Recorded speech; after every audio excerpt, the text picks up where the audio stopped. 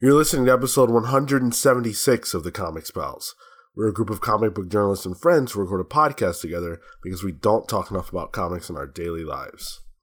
I have a random question of the week. Go ahead. What? Yeah, I have a random question of the week. Yeah. Sorry. I'm going to need you to say it louder. I didn't...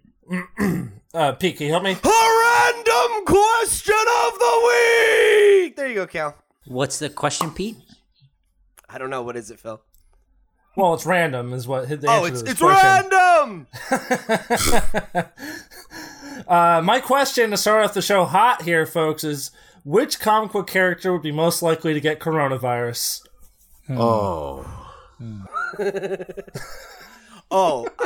Martian Manhunter, because, you know, he's got an alien immune system, so I don't know how his body's going to handle it. That's fair. Yeah, that's some real fucking what's that movie? Signs? No. What? Does someone get a disease in Signs? Oh, War of the Worlds. War of the Worlds. Thank you.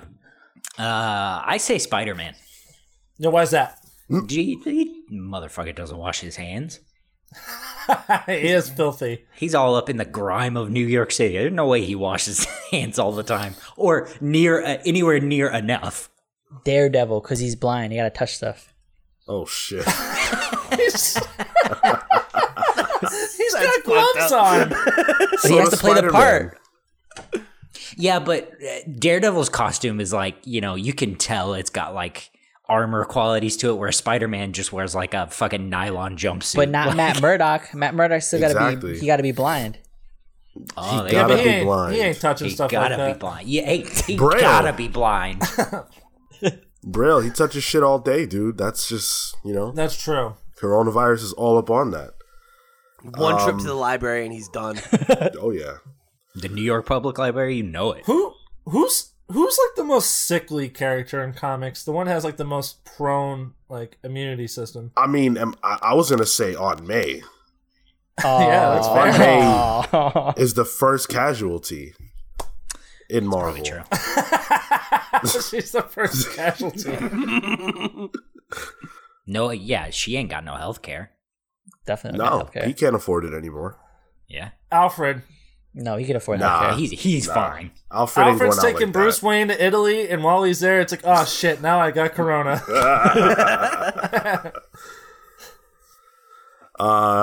Pete, did you throw one out there? Yeah, I went first. Who did I say? Yeah, that's right. Don't even remember. Oh, I who said you Martian said. Manhunter. Oh yeah. Because he's an alien. I was originally gonna say which pal would get it, but like we all know it'd be Kale. I'm fine. I would be like Alfred. I never leave the house. So, and Alfred never leaves the house. I'm in a country where I'm in the richest country in the world. Like, there are no cases here. I'm fine. That was the antidote all along. You're close enough to Italy, though. I mean, I'm pretty sure I already have it.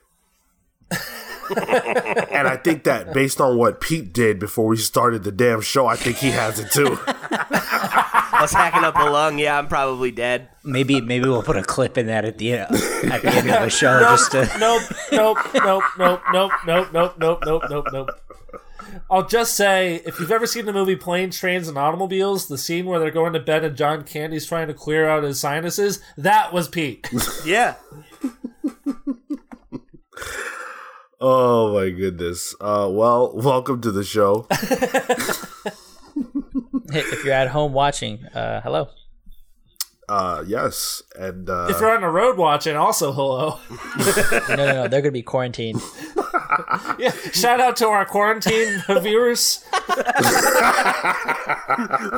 Not to, those of y'all in Wuhan, China, if you're watching, what's up? Oh, jeez. Well, those are Phil. the guys Too who are far. quarantined. They're suffering. They really are. It's not. They're actually in trouble. Not like the fake virus that's over here in America. You're not here in America. Don't say over here. Yeah, over here. my man All right, said Texas. over here when he's like how far away from America.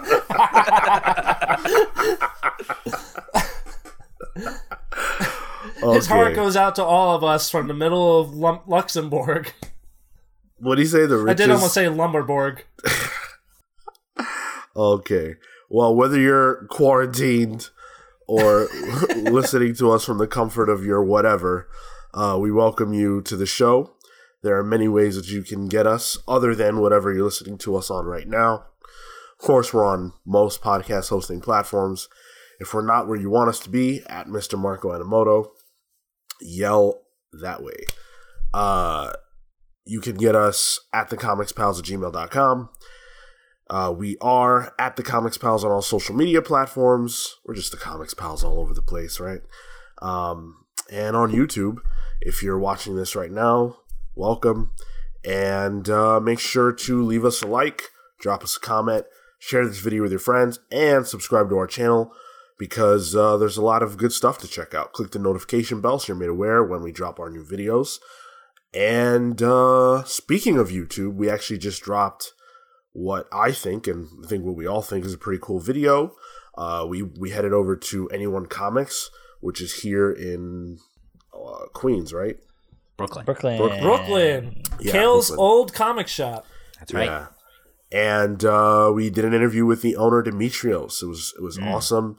It was insightful. You know, we talk a lot on the show about the issues at large in the industry. You know, we get pretty wide with it, and we often debate amongst each other about the ways that the industry can grow and you know, get better and what the issues are.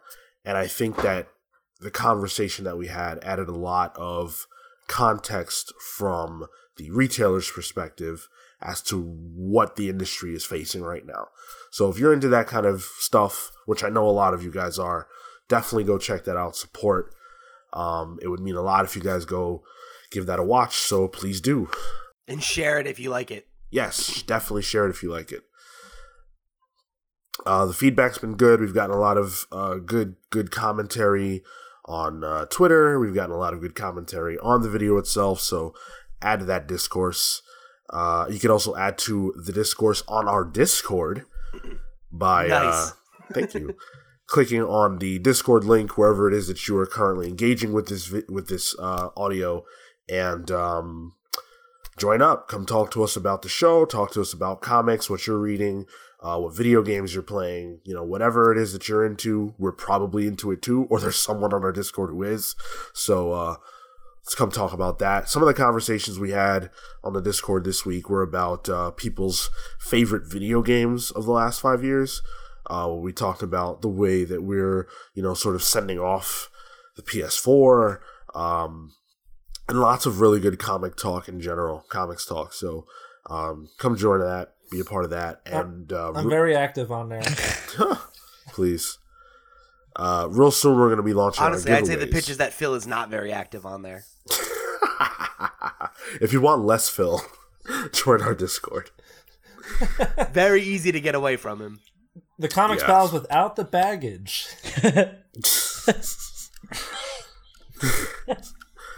So, Your words. From my lips to God's ears. Jesus, there's a lot to talk about this week. We've got some unfortunate news regarding the coronavirus and how it is infecting the comics industry. We're going to be reviewing Strange Adventures #1 real soon, which I'm excited about. But before we get into all that, I do want to read a really nice mail that we got, a note on Facebook about our last episode. So, Pete, why don't you read that for us? Yeah, this comes from Matt Ev, who wrote in and said, well, this was a really great listen. X-Men were my first comic love. I've been obsessed with them on and off for about 35 years, and I'm just devouring Hickman's tenure on these books. Hoxpox was truly groundbreaking, and number 7 is one of the best, most thought-provoking, and mind-blowing comics I've ever read. Well, since House of X 2. Gotta agree with you there. Honestly, I haven't been this excited about my favorite mutants since I first encountered them. Your discussion and breakdown of this issue and its wider resonance was exceptionally insightful and compelling, and only deepened my appreciation of what Hickman is doing. I love that he has the courage to take well-established and beloved quote-unquote superheroes in such a radical and dangerous direction, and is doing it with such style, imagination, nuance, and scope. If I ever meet Hickman, I'm going to grab his face really, really hard and rub the top of his head until it bleeds. Such is the verbally inexpressible nature of my love for this run. Don't do that, Matt Ev. Do not do that. Don't do that to Hickman. That sounds scary, but I was with you right up until then. That's just the old Glasgow hello. You guys get used to it. That's why Grant Morrison looks the way he does. That's why he lost all his hair. Yeah. What was that? Coincidentally. Yeah, that was it. Coincidentally, that's why Mark Millar also looks the way he does. Because nobody... Yo, that issue of X-Men, that kicked ass. I wasn't on it, but you're right, Matt Ev. That issue was my favorite of all of Dawn of X. It was incredible. Yeah, Phil, that's right. You weren't on it. I was missing you on that one. I thought you were. Yeah, no, when I read it, I was like, I really wish I could be on this episode. Yeah. Nightcrawler! Why don't you, real quick, since you can't really respond otherwise to the email, why don't you just real quick tell us what you thought about the issue, X-Men 7? Well, we learned a lot. I'm sure you guys talked about this at length, but Wolverine and Cyclops have some real intense sexual tension going on here. Oh, Ew, gross! Oh. That was absolutely revolting. Guys, we have 3 rules on this podcast. But both visually and just narratively, it was so satisfying. Obviously, I'm a little fuzzy on the hard specifics, but like Nightcrawler talking about the room that no one can access, so he teleported in there, and like him kind of referring to it as like kind of a paradise. That was really cool, and just like the juxtaposition of his kind of spiritualism versus Apocalypse's like hard like evolution realization, you know, like the way they were kind of juxtaposing these two approaches to this culture was really, really well done. It was really subtle, and I really can't wait to see what Nightcrawler does with this kind of religious movement on Krakoa. Nice. Trying to find a way to like make his Catholic faith make sense in the context of what's happening there. That'd be really interesting. yeah, absolutely. It was great. It was so good. Yeah, we appreciate the comment, Matt. Glad that you enjoyed the review on our part. You know, we have a lot of fun doing that stuff, and it's always nice to get the feedback that validates what we're doing when it comes to that. So really appreciate that.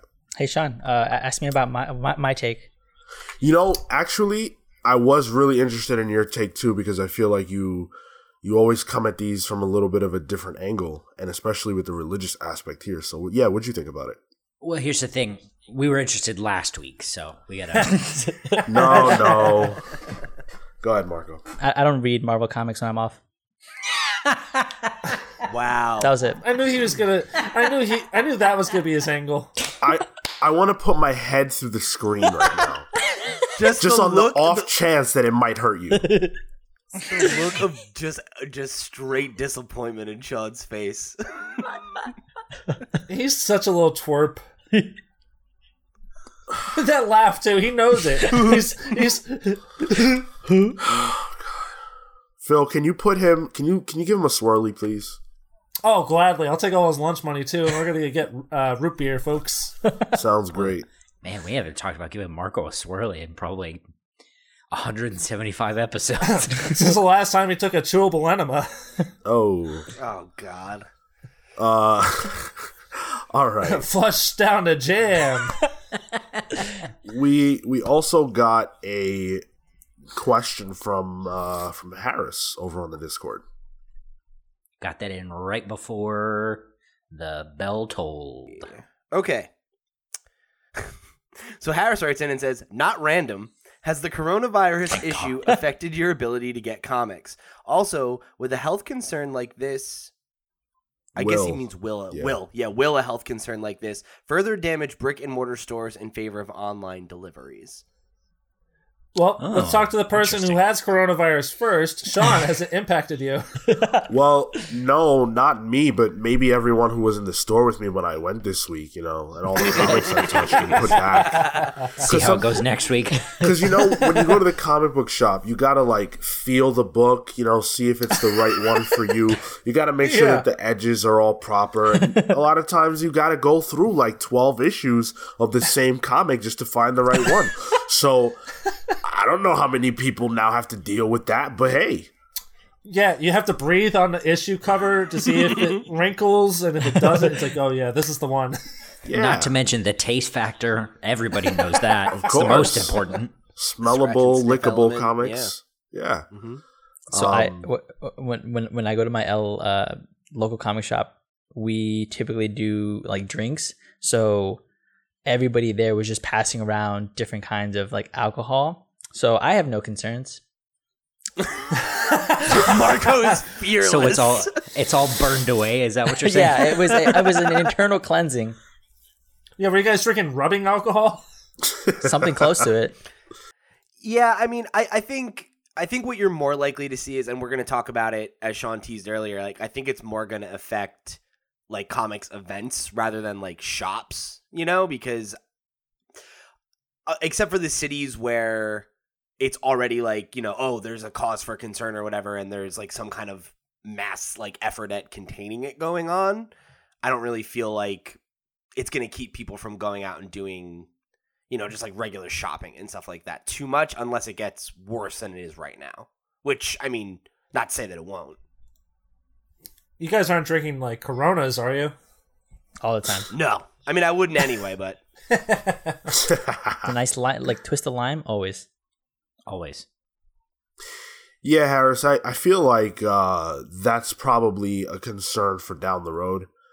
I think, I personally, as much as I just joked, I don't go to my comic shop and shake hands with everybody that's there and cough on the books and stuff. So, even though I do maybe have potentially the coronavirus, I'm not, going out of my way to interact with every object that I can. So, I don't feel like that's a concern at the moment. just wash your hands, everybody. Wash your hands. I will say when I walked in, I hadn't been there in maybe a couple weeks. So the owner saw me. He's like, Marco. He's hesitated for a second. He's like, it's probably fine. And we gave me a hug and shit. I was like, what's going on? Well, that wasn't because of COVID-19. That was just because you were stanky. Yeah, sweating. Yeah, you were a real stanky boy. What'd you call it there, Phil? COVID-19. That's the disease. That's what it's called. COVID-19. I feel like we should probably call it that. So coronavirus is the strain. That's the virus. But if you have it, that's at that point called COVID-19. That's the disease. Oh, okay. So when I refer to myself, I'll refer to it as COVID-19. Yeah. So you would have COVID, right? COVID, yeah. Sean is COVID-19. The coronavirus infected him. Now he has COVID-19. Now he is COVID-19. Let's be honest. The phrase coronavirus, that terminology is really discriminatory against Corona beer. Yeah, and it's they certainly feel that way. Yeah, it's not fair. How mad do you think their PR team was when this whole thing went off? Livid. You know? Yeah. I feel like Kale has been definitely drinking Corona Extra, hoping that he'll get extra coronavirus. Come for me. Come take me. Wash over me, coronavirus. They had actually launched a new beer during the same around the same time, and it tanked. Oh no! Really? Oof. Yeah. Awful. Bottled COVID-19. Didn't they start doing the seltzers or whatever recently? Yeah, that too. Oh my god. Harris, I get my comics online, so it's. I'm picturing wrinkling out a shirt, and it's come get your bottled COVID-19. If you're old, you'll die. All right.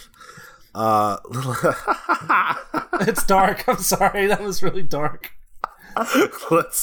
You're disgusting, man. This episode is Hey, I'm not the one that hacked a lung before the show. I'm sorry I have post-nasal drip, all right? What do you want? Pete, I'm yelling. Stop calling it that. Let's get into What are you, the 5? all right, let's get into the pals pools. So from Pete up first, we've got Snot Girl. It's because it's a book that represents me, you know? Like, we talk a lot about how representation in comics is important, and this is a book that deals with somebody who has snot problems like I do. So, you know, if you're like me, if you're one of the dozens of people who suffers every day from post-nasal drip, you gotta read Snot Girl. What a plug. Post-nasal drip. You need Oh plugs. my god. Wow. And then from Marco, we've got Tales from Harrow County, Death Choir number 4. Ooh, this ends the new relaunch series of Harrow County. It's sort of like a spin-off that tells a story of one of the other sort of main characters. Cullen Bunn and Tyler Crook are actually writing, and the artist is Naomi Franquiz. She's been awesome, and the book's been really, really good. So I'm looking forward to see how this wraps up. Nice. And then is this like the end of everything? I'm sure they have more stories, because it sort of ends with one of the characters sort of like just kind of going away and doing her own thing, and this is one of the characters that was left back in the actual county. So I'm assuming they might have future stories. I don't know. I'd be interested to get Tyler back on, see what's up. Cool. You love Tyler Hit 'em Crook up. and Cullen Bunn. We know this about you. Yes. You also chose Sex, Death, Revolution trade. Yeah. Is this an autobiography, buddy? I wish. So this is actually by Mags Bisagio, Becca Farrow, Harry Saxon. Oh, yeah. Yeah, and it's a Black Mask book. So this has been getting really good praise. I enjoy Mags' work. I've read one other thing from her. I'm forgetting the title, but yeah, I mean, I'm excited. She's one of those up and coming creators, especially within like the indie space. So go pick it up. It looks like it's been dope. Awesome. So moving over to Kale, No One Left to Fight. Is this also about coronavirus?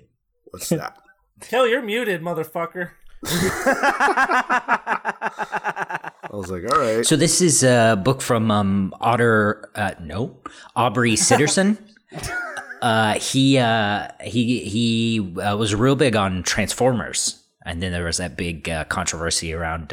No, it was G.I. Joe.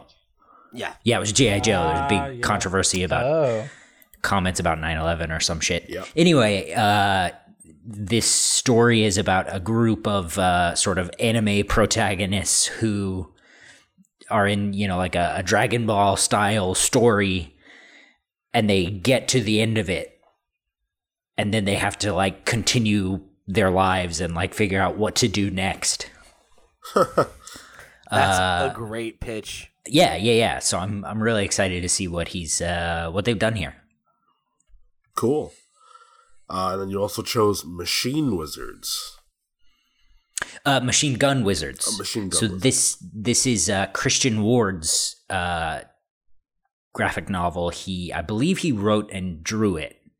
This is a guy that does the really sort of abstract style art. He did Odyssey with Matt Fraction, and then he did Black Bolt with Saladin Ahmed.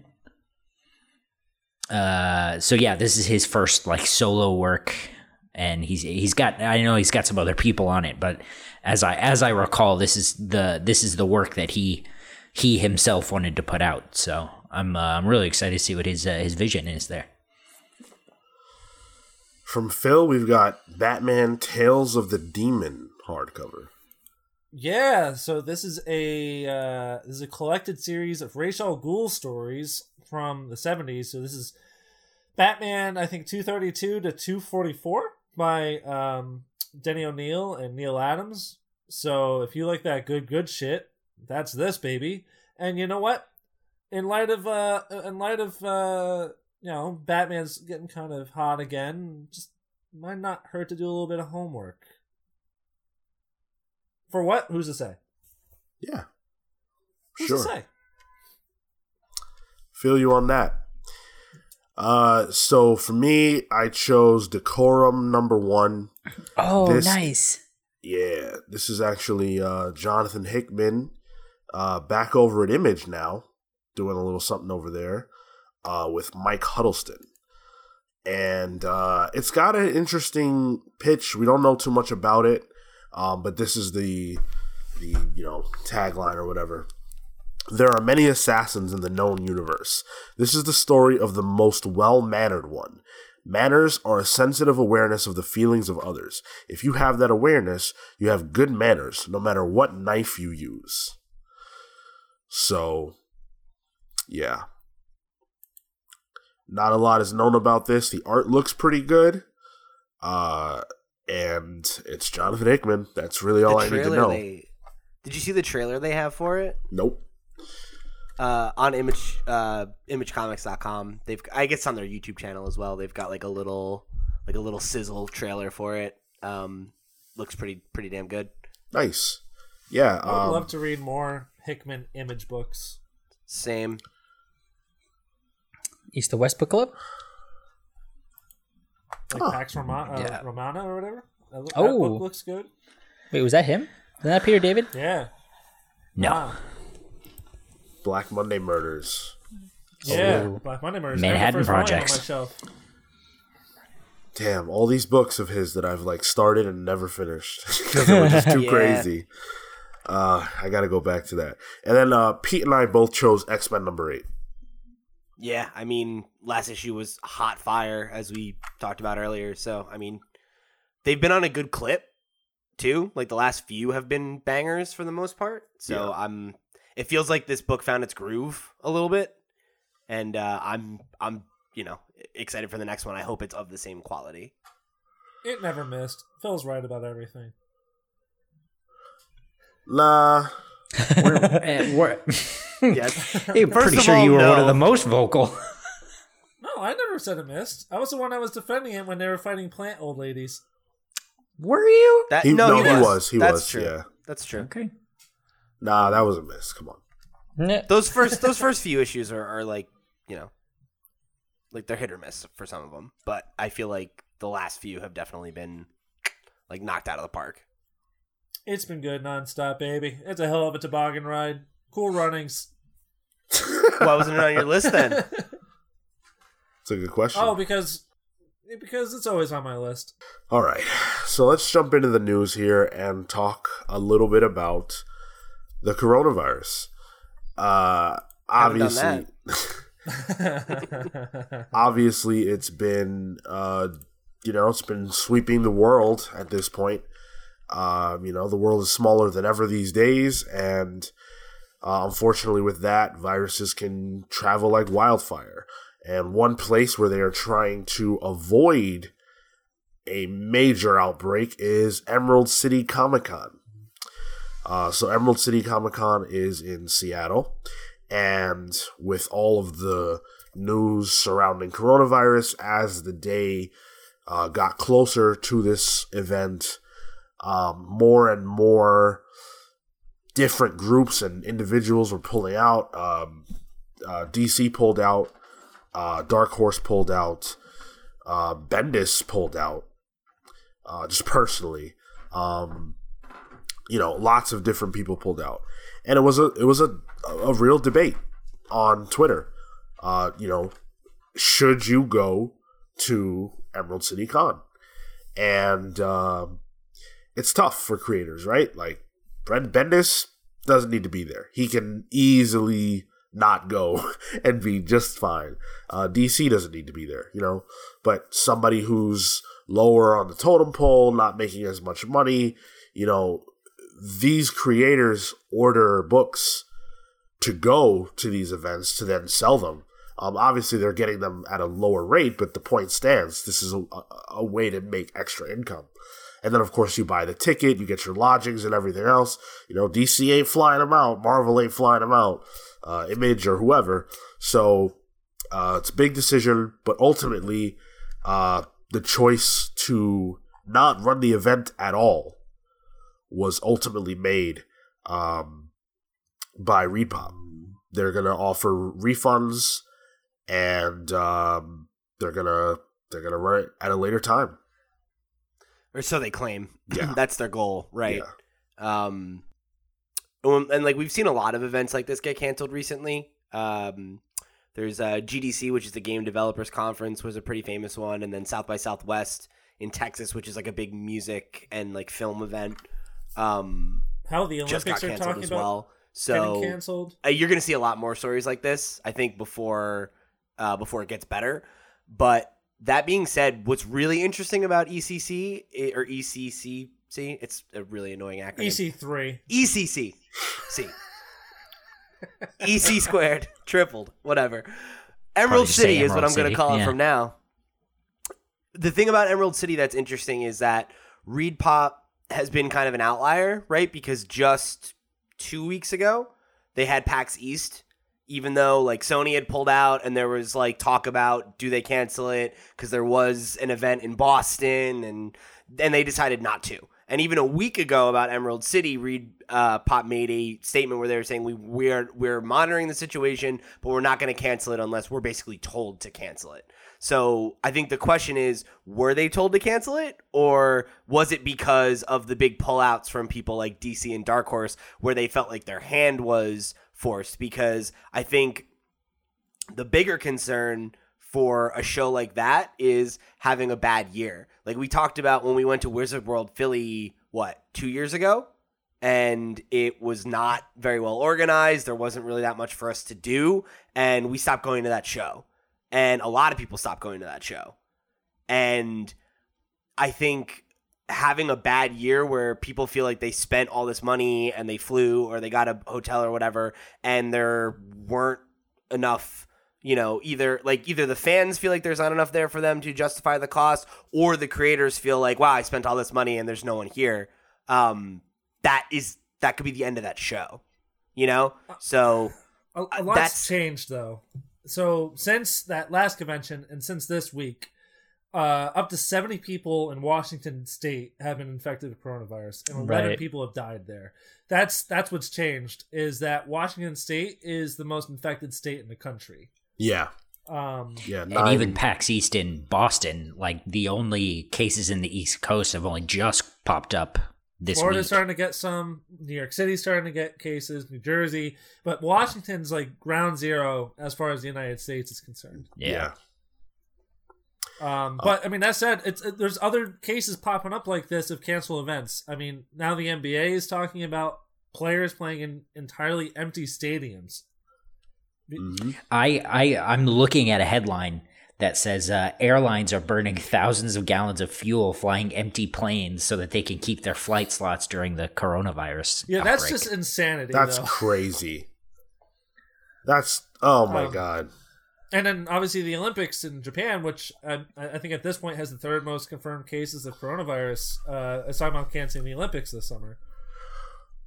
They actually, from what I read, shut down Disney Japan. Yeah. Oh, really? Makes sense. Yeah.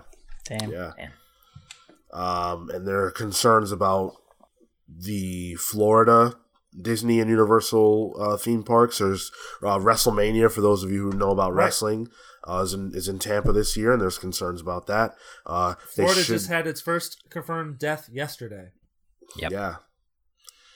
Yeah. So it's a serious situation. As much as we joked earlier, you got to make light of this stuff a little bit, have some fun, but it is a real killing disease, and clearly here I think we could all agree that the most prudent thing to do was just to push this thing back. We don't need to put ourselves at risk, especially in a place where there have been these deaths. 9 deaths, that's nothing to sneeze at. So to And, speak. well, and it does make me wonder, Harris brought up earlier, how will this affect brick and mortar stores and things like that? Well, we said maybe not so much, but like down the road, New York Comic Con is coming up. Major events of that nature in the comic space. What happens there? And I think the this is sort of like an inciting incident for comics festivals and things. Like Emerald City is probably the biggest comics only convention, but when you get into stuff like San Diego and New York, then you're talking real industry pain. That's interesting. It depends. See how this evolves, because we're not. I mean, at the moment, nearly 100,000 people have coronavirus, most of which are in China. Obviously, Iran, and it could be underreporting its numbers. But like, San Diego Comic-Con is what, 2-3 months from now? About July. Yeah, it's a few more. And Trump talking to pharmaceutical heads saying that they won't have a vaccine ready for another calendar year. Who knows how this will evolve in 2 to 3 months? Yeah. Right. And I think that's the thing is, Kale, you brought up the point about San Diego and New York being more like pop culture events. And I think that New York I could see maybe being okay because it is further down the road. But to Phil's point, like, it doesn't seem like the end of the situation is near by any stretch of the imagination. And I think when you think about a San Diego or a New York or any of those bigger caliber shows that do have celebrities and, you know, people from around the world and around the country flying to get there, I think those events are way more vulnerable than something smaller, you know, because you think about one of those events, right? Like, I think there's been a lot of kind of prognosticating around why some of these events are getting canceled. And when you think about something that's like an industry event like this, if you're a Marvel or a DC or a whoever, and you even say you want to go to one of these and you don't feel like the concerns are that serious, you could be opening yourself up to a lawsuit. Because if you send your employees there and they get sick or they get stranded because the airport shuts down or whatever, that's something that you could be held liable for in court because you made them go for work in a state of, you know, when there's a known virus out there, right? So, like, that's the other wrinkle to this is that I think for some of these events, even if the danger isn't that high, there's probably going to be a lot of these companies that want to mitigate risk and be like, well, how much money are we going to lose not going to this event versus if we get sued by a ton of our employees, or if a ton of our employees get sick and then they can't work for a month, you know, like how many books does that set back, or how many games does that mean get delayed or whatever, you know, or movies fall behind schedule. Like, hell, the NBA, people don't want to chance that shit. The NBA, which is bigger than any of these events other than maybe like Disney at San Diego Comic-Con, is saying let's play games in front of empty crowds. That's right. The risk they're talking about taking. Right. And that's you know, it's the same thing, right? Because it's like, well, we can't when the players get sick.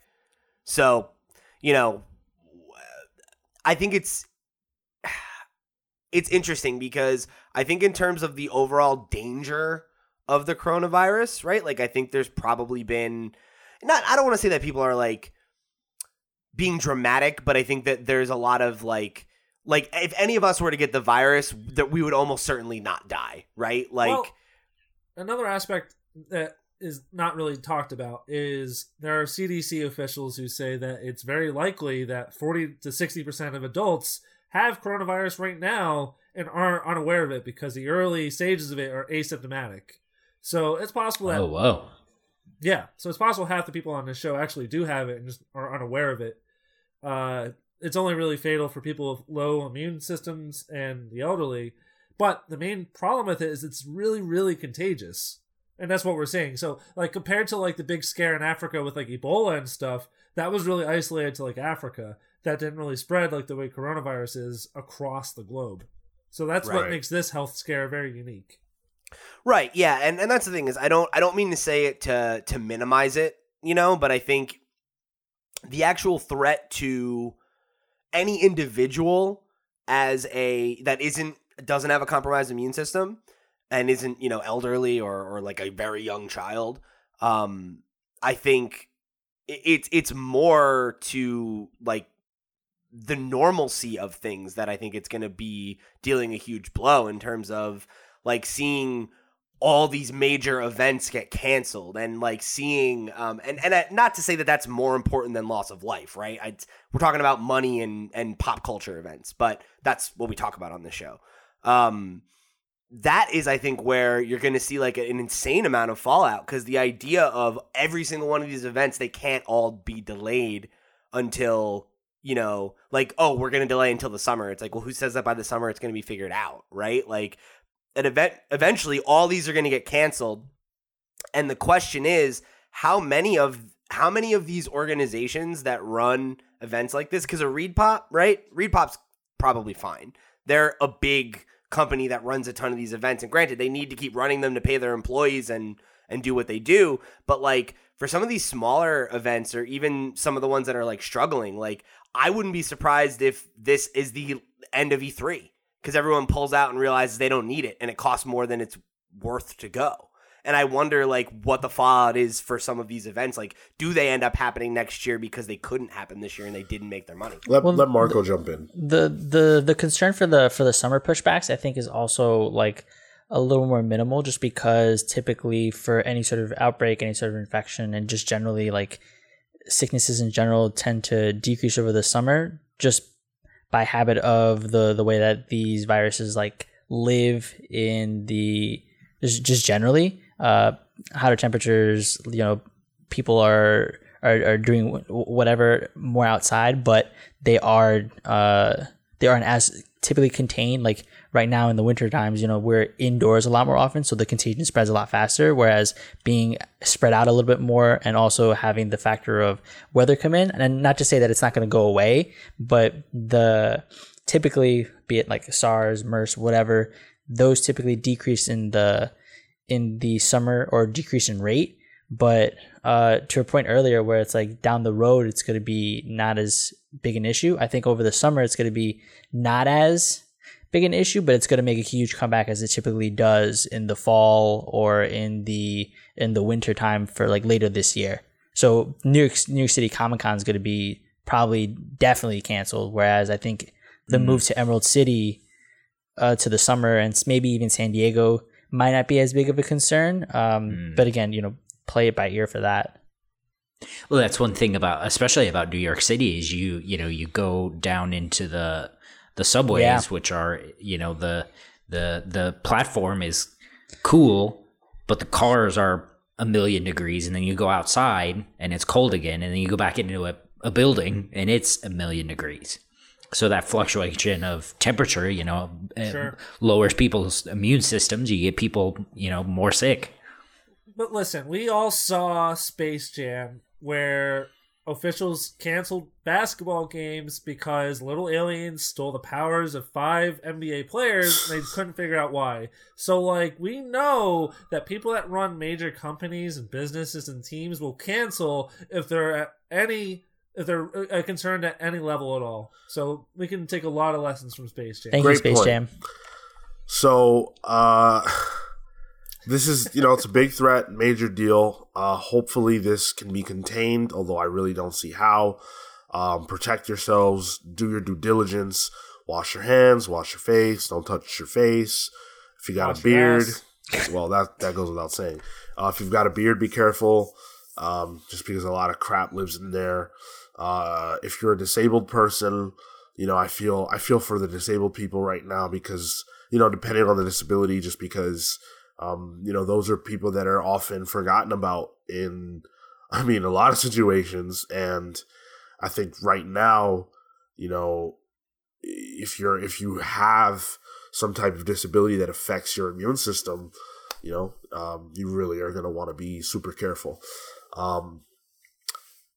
Who's not being careful, who doesn't give a damn about this at all, is Disney Films. No. I was going to say Donald Trump. You know, he's he went down to Mar-a-Lago yesterday. Dude, how great would it be if... No. Keep your mouth shut. Easy. Is that too messed up? It's the thought experiment is nice. Right, you get it. You get where I'm coming from. Let's not. Oh, So, boy.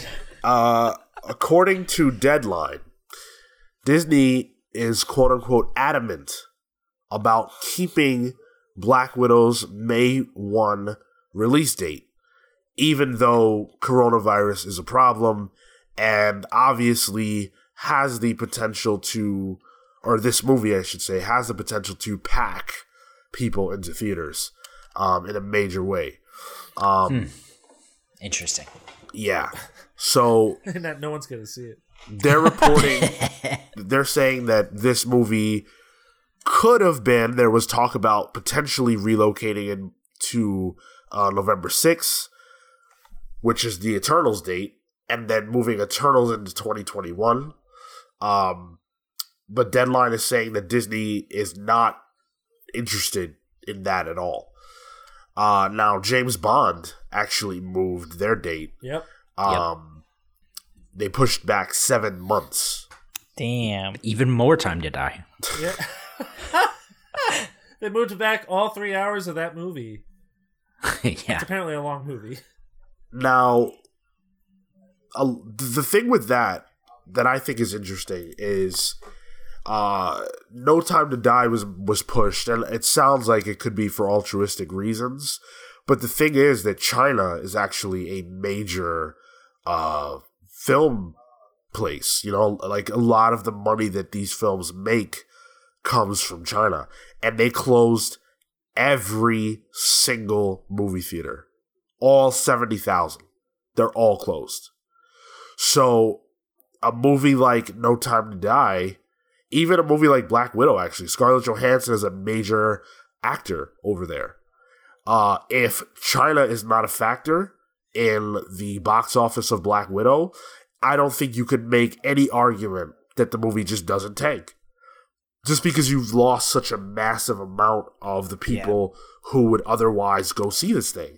And then, It's of just course, like how movies are made now. around the world, there are so many people who won't go to a movie theater. They're already disinclined to go. You can see these damn things like a week later on demand or whatever. So, I mean, do you guys think that Disney should move the release date of Black Widow? Or should they stream it on Disney Plus? That, I think... No way. I don't think you can justify it because you lose so much money. Yeah. Do you? I feel like you just get more subscribers and the marketing is already there. You just pull out of theaters.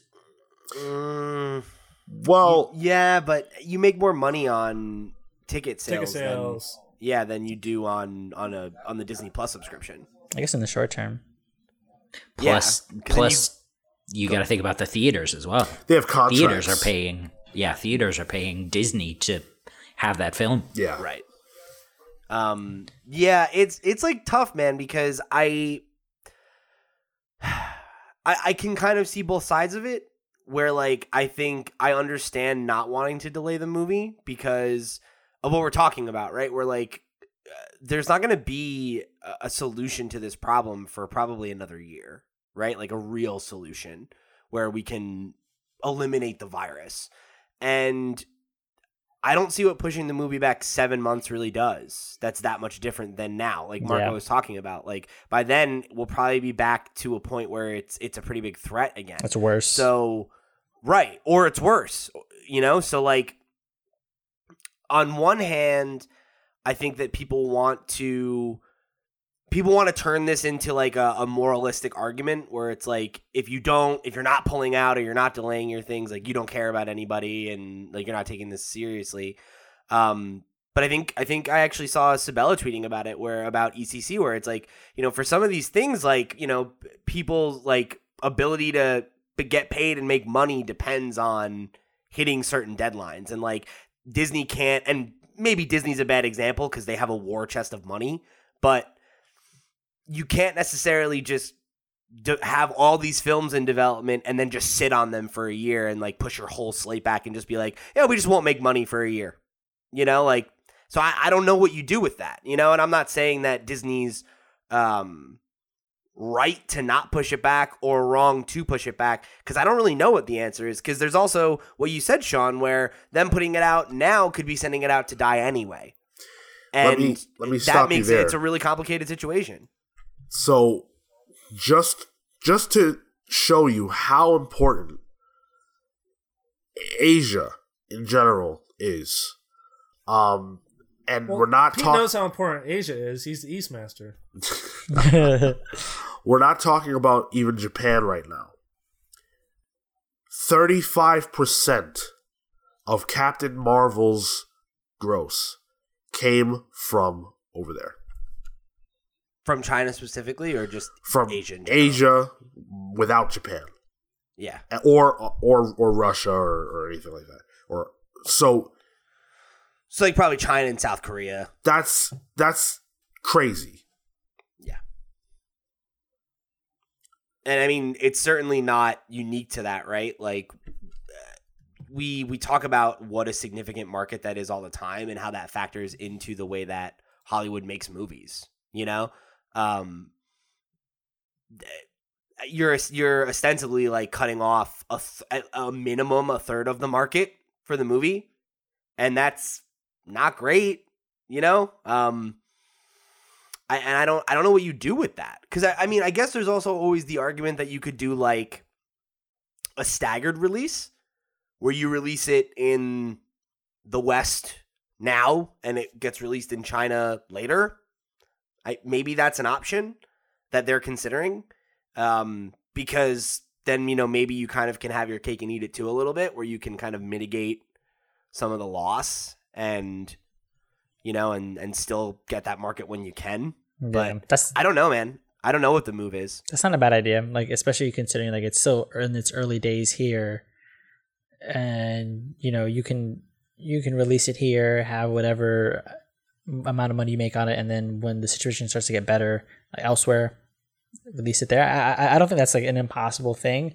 I think people might get annoyed because, you know, it's like, oh, the movie already came out, like, you know, spoilers go around and whatnot. So, but I mean, from a purely I'm trying to like financial perspective, I think that would make probably the most sense than risking zero attendance in the Asian markets and having minimal attendance here, like to mitigate.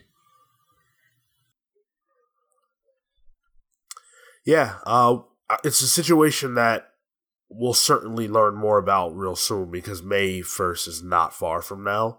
So if there is a decision that's going to be made, it really needs to be made within the next, you know, few weeks. And personally, I don't think they're going to move it.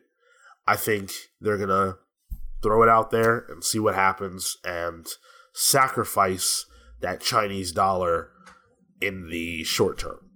And if the movie doesn't do well, who's going to really come at Disney when the coronavirus happened? You know, so it's not going to affect the perception of these films, I don't think. Disney would release a female-led movie during the coronavirus. That's I was going to throw that out there, yeah. I was leaving that for someone else. I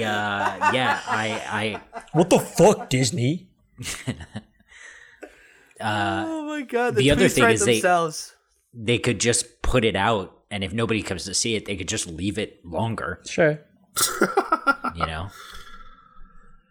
Yeah, we'll see. We'll see what happens. It's Or they'll just fucking re-release it like they did with Avengers, and they'll count all that box office money like it's brand new. And I'm trying to watch that movie from the safety of my post-COVID quarantine. release. the post-COVID release. all right. Quick question. Quick answer. If you could name 3 characters that you think would make for really good protagonists for a prose novel based on Marvel characters, which 3 characters would you choose? Real quick. Herman Glob. Glob Herman. Herman Glob.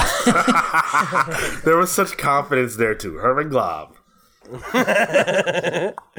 I was The reading first his one, passport. It was backwards. first one that comes to mind for me is Jessica Jones. You know, she's a detective that works as prose. Spider-Man. Nah. Captain America. Thor. Osmosis Jones. Jones Osmosis. Doctor Strange would probably be good. Doctor Strange would be good. Fantastic Four. I don't know. Like, I mean, I guess it could be good, but I feel like with Doctor Strange, I feel like there's like such a visual element. I think you would lose some of that, but I also think you could play with that. Okay, fair enough. Harold and Kumar. Okay. Bugs Bunny. So I'm going to point out that no one said the following characters who are actually being used for a line of books in Marvel's team up with Asmodee, who just launched a fiction imprint called Aconite. So these are the characters that they chose. Domino for a book called Domino Strays. Doctor Doom for a book called The Harrowing of Doom. Okay.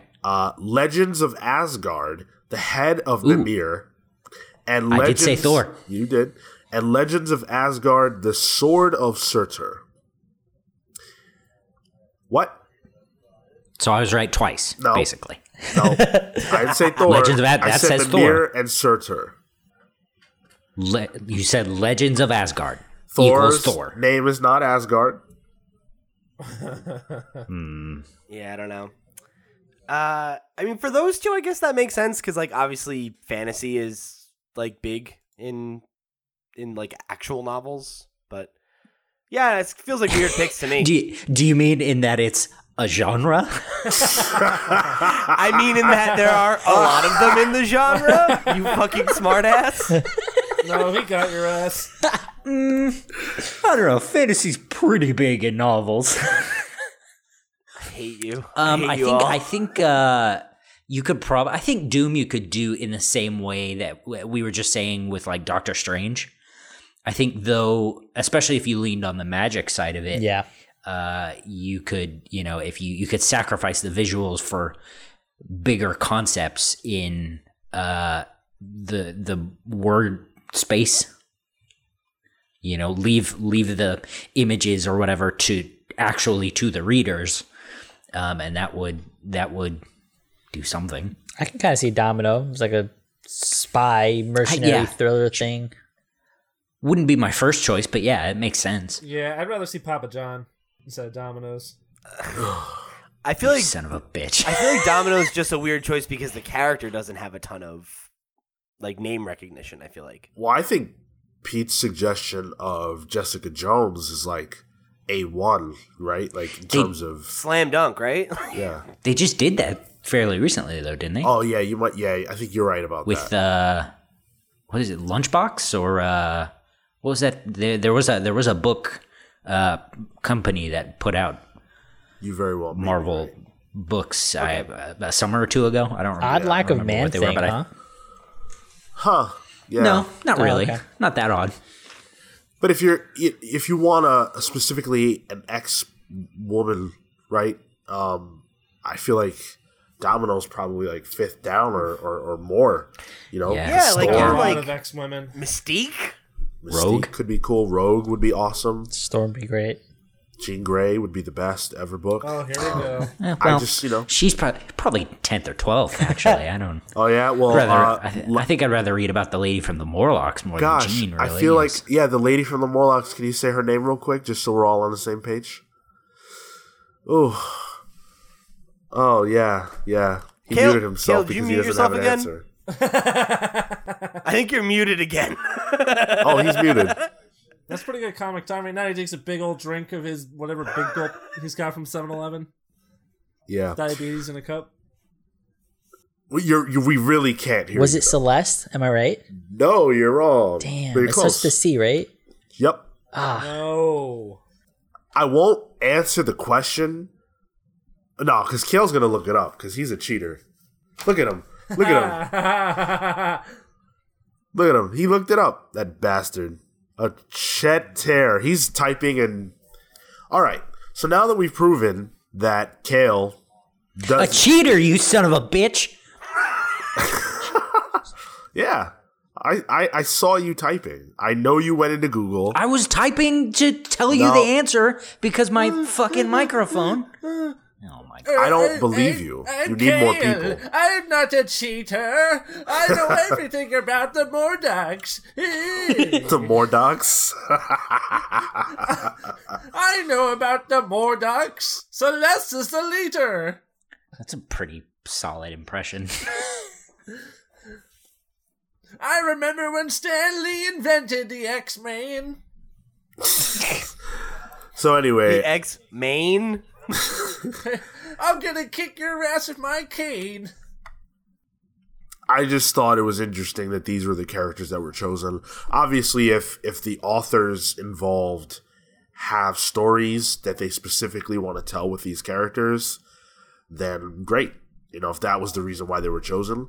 But I have a hard time believing that to be the case. I also have a hard time thinking why Marvel would choose these characters specifically, though. Because it's like a bunch of, you know, like we said, like lower tier characters or two stories that might not even be about popular Marvel characters at all. And then Doctor Doom, who until very recently has kind of been on the bench. No, he hasn't. Yeah, there's been some pretty decent Doom media out there. Yeah, I mean, I guess for the last couple years anyway, right? Because he was at the center of No, for a while. Secret Wars was 5 years years ago. ago now, and he was the main character. He's never left Marvel since then. Like, he's been pretty steady, but like he's not in a movie. To your point, anything else really. I don't know. It's a weird grouping of characters, but I would hope that these books are good. It's just weird because like you look at DC, right, and DC will do a book, but it'll be a Batgirl book, or it'll be, I think they had a Catwoman book, or it'll be a character that is really popping. But then when Marvel does a book, I mean they've done other books, don't get me wrong, but then it's like Domino. I don't know. Nothing against Domino. I love her, but, you know, within a subgrouping of characters, she's probably still C-list.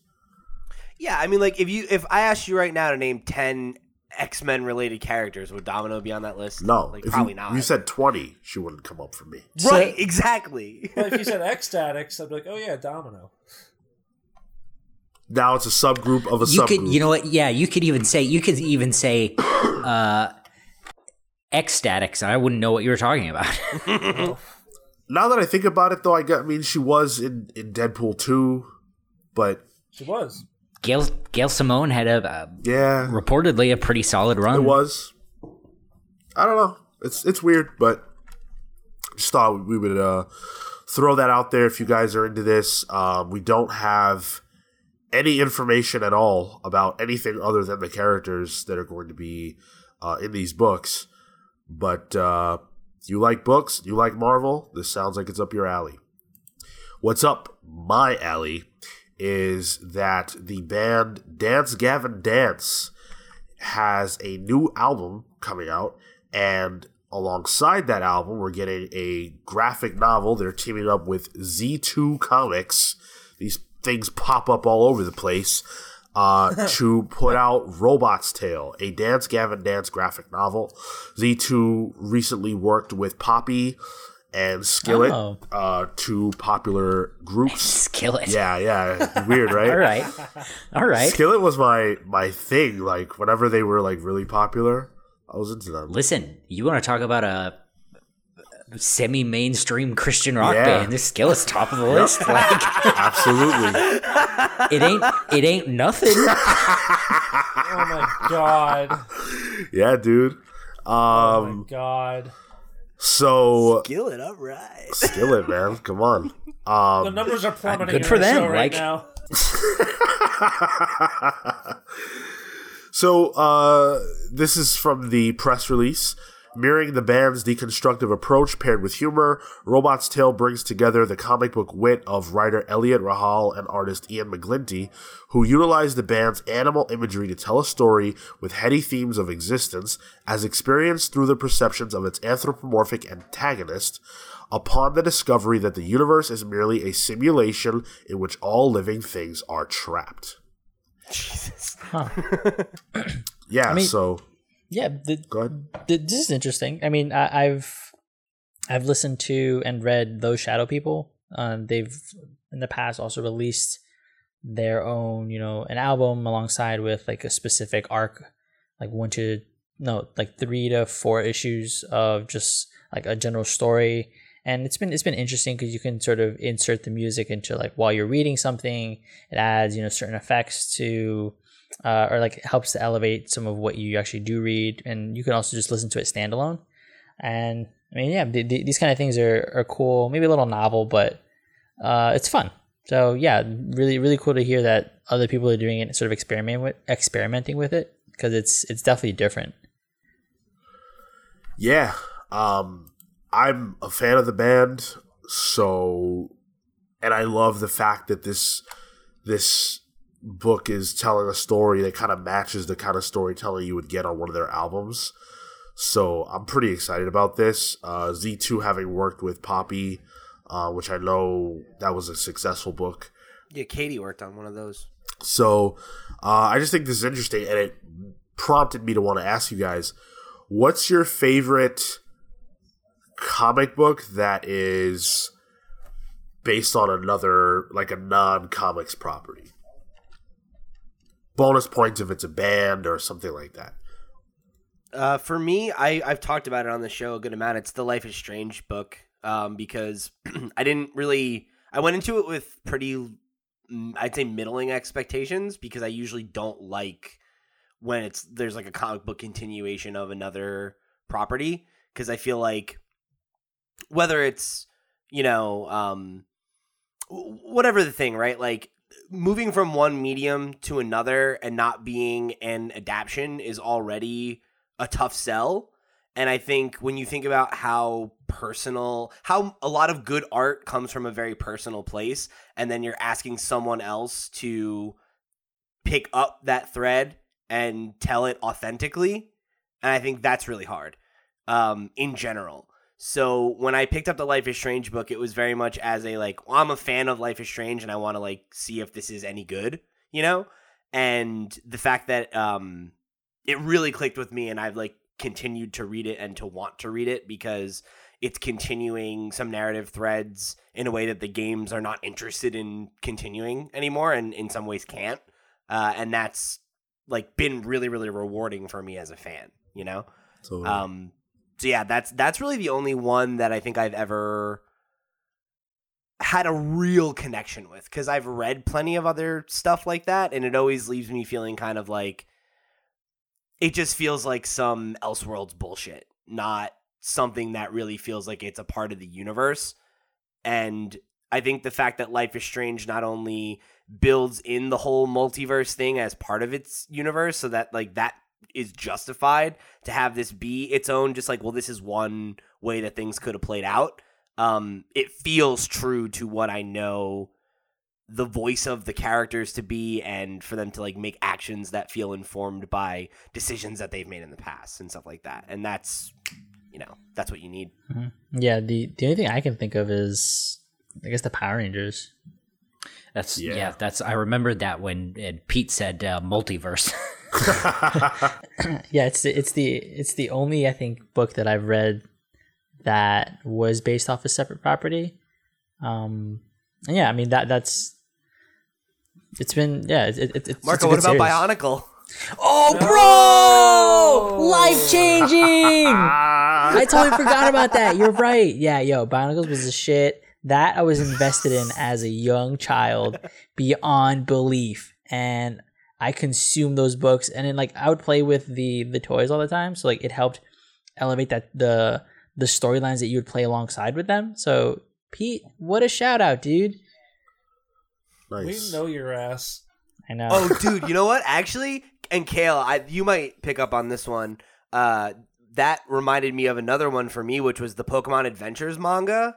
Yeah, they're very good. They're very good. Very good. That was like the OG Pokemon manga, and Yep. I don't know what it was called overseas, but when we got it, it was called Adventures. And it was about red, blue, and green, and like he had a Poliwhirl as like one of his first Pokemon, and those books were the best. Weirdly violent too, like I think, and like really scary sometimes. Like the ghost arc was creepy. Like ooh, it was good. Sorry, Phil, go ahead. Okay. My first thought was the IDW Transformers books. Those were some of my favorite reads in high school. I always forget you like Transformers. Yeah, I have a bunch at my parents' house. Nerd. Wow, Mr. Bionicle. Thank you, Sean. Yeah, of course. Got you back. The other thought I had was a book I got near Comic-Con, which is The Twilight Man, which is the story of Rod Serling and the birth of television. Oh shit. Yeah, that was really cool good. call-out. And my roommates read that too, by Corin Shadme. That was really cool. So it was kind of a bio piece of like Rod Serling's life, but also like contemporaneously, like, you know, the golden age of television. Or I guess that's not what it's called, because I feel like people call like the last 15 years the golden age of television, but like the birth of it. So like when TV was really getting fired up. That was really good too. Awesome. Kale? Yeah, I guess since Marco said Power Rangers, I would say the Over the Garden Wall and Adventure Time adaptations are both really, really solid adaptations. They work really well for the voices of the characters, and especially with Over the Garden Wall, they do a really, really good job of keeping with the sort of anthology-esque nature of the cartoon, but also making it kind of creepy. I just watched that for the first time last week, this past fall. That show was amazing, dude.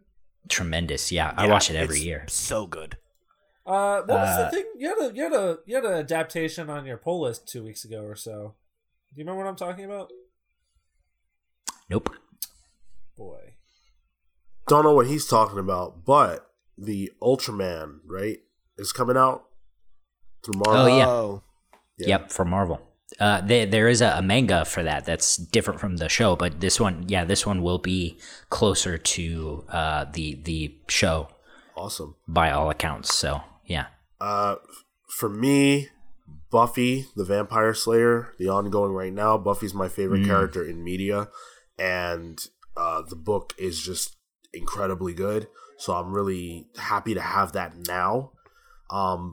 But we're talking about a band, and Coheed and Cambria actually. Yeah. Yeah. I knew you were gonna bring that up. Yeah, their comics are tremendous, and what's so cool about it is that all of their albums, sans one, tell a story that's a part of a really long narrative.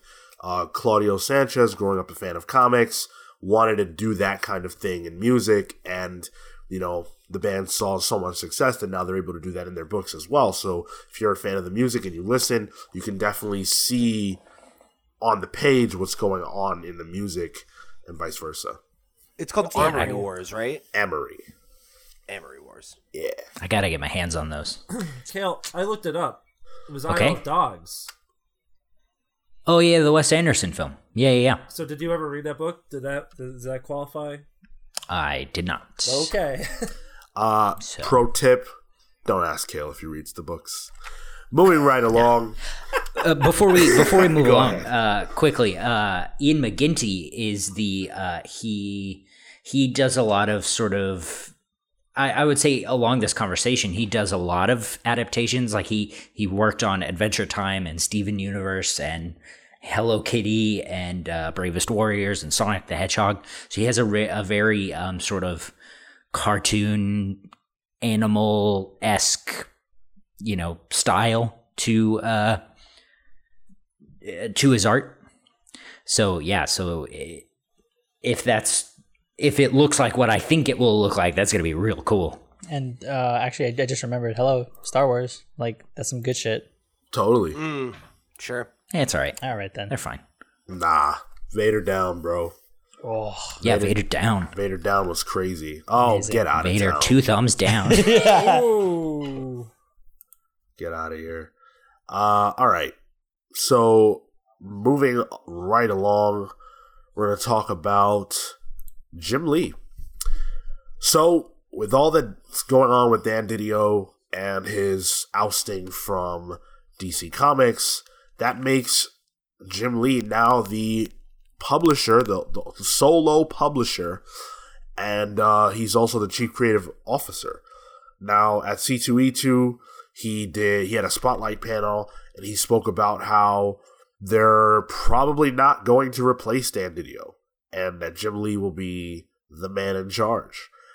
He said, "There's continually new things going on, and I look at being sole publisher now and the team I'm working with much more in the trenches now than ever before.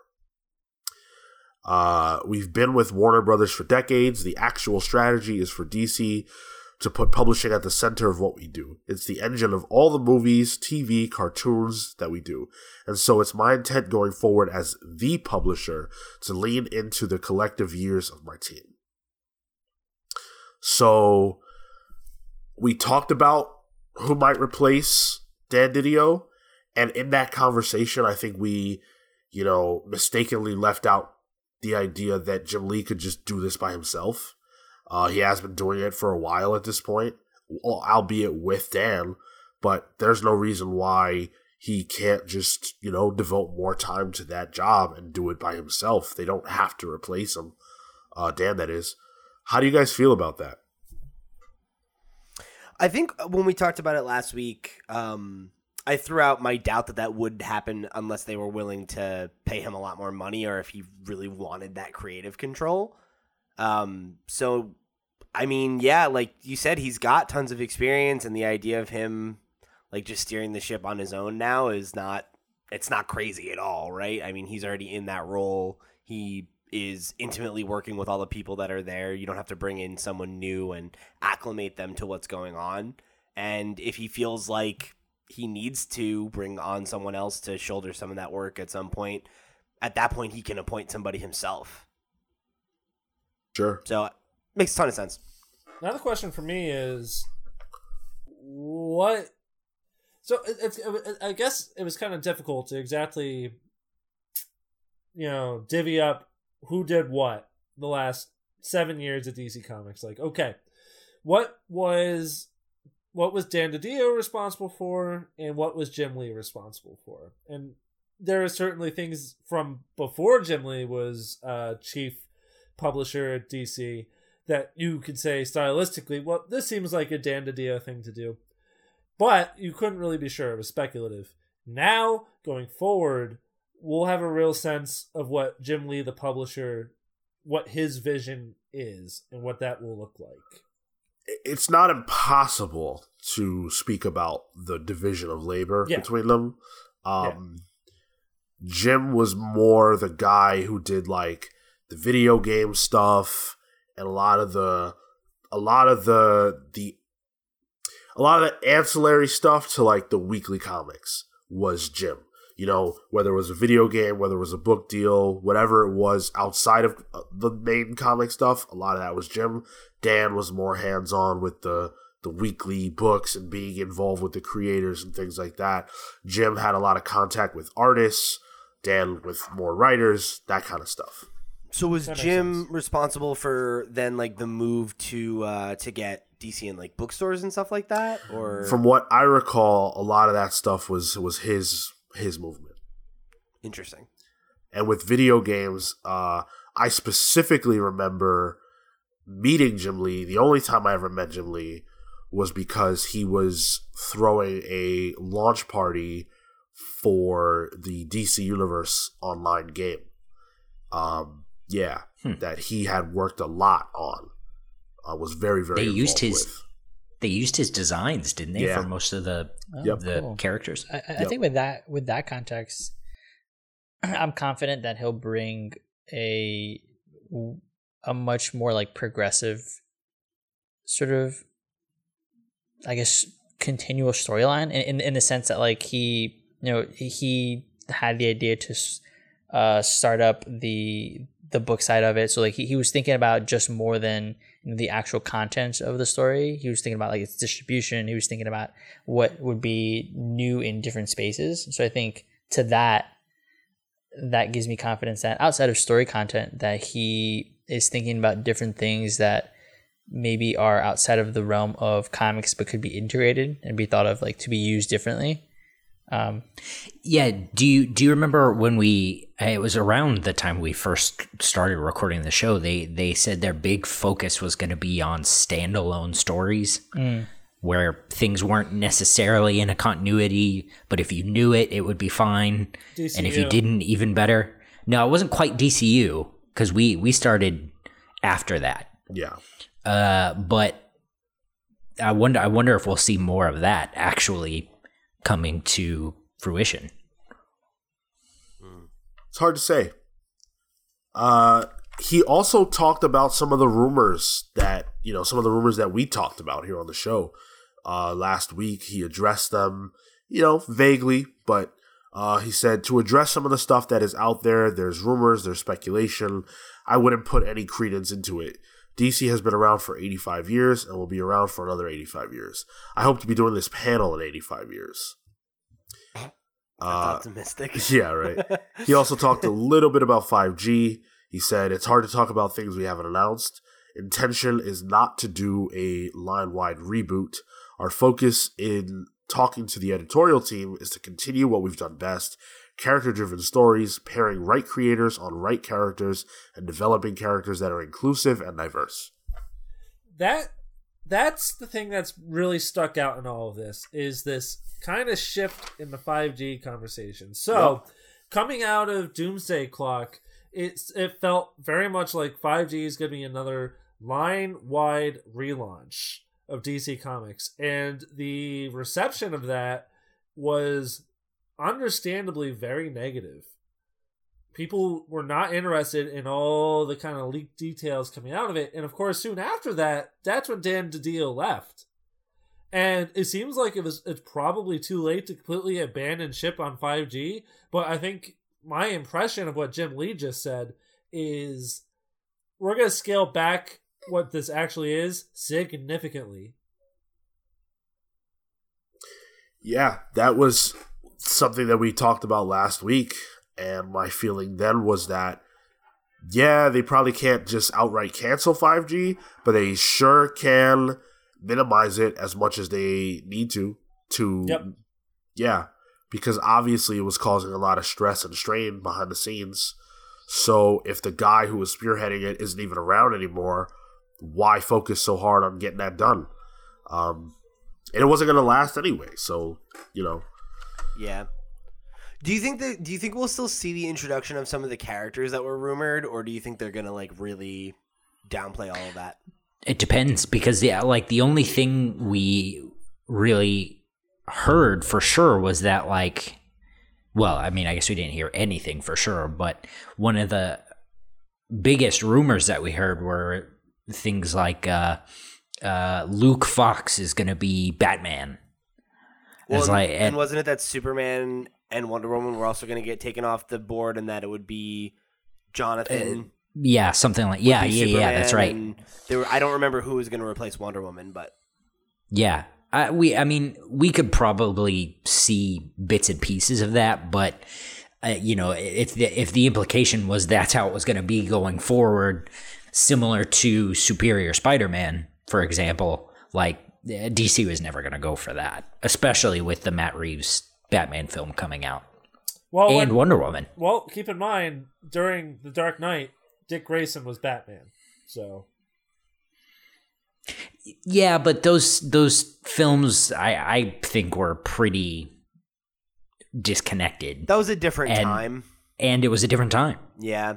I don't think you can compare, and I think this is a mistake that we make too often sometimes, and not us specifically, us the community.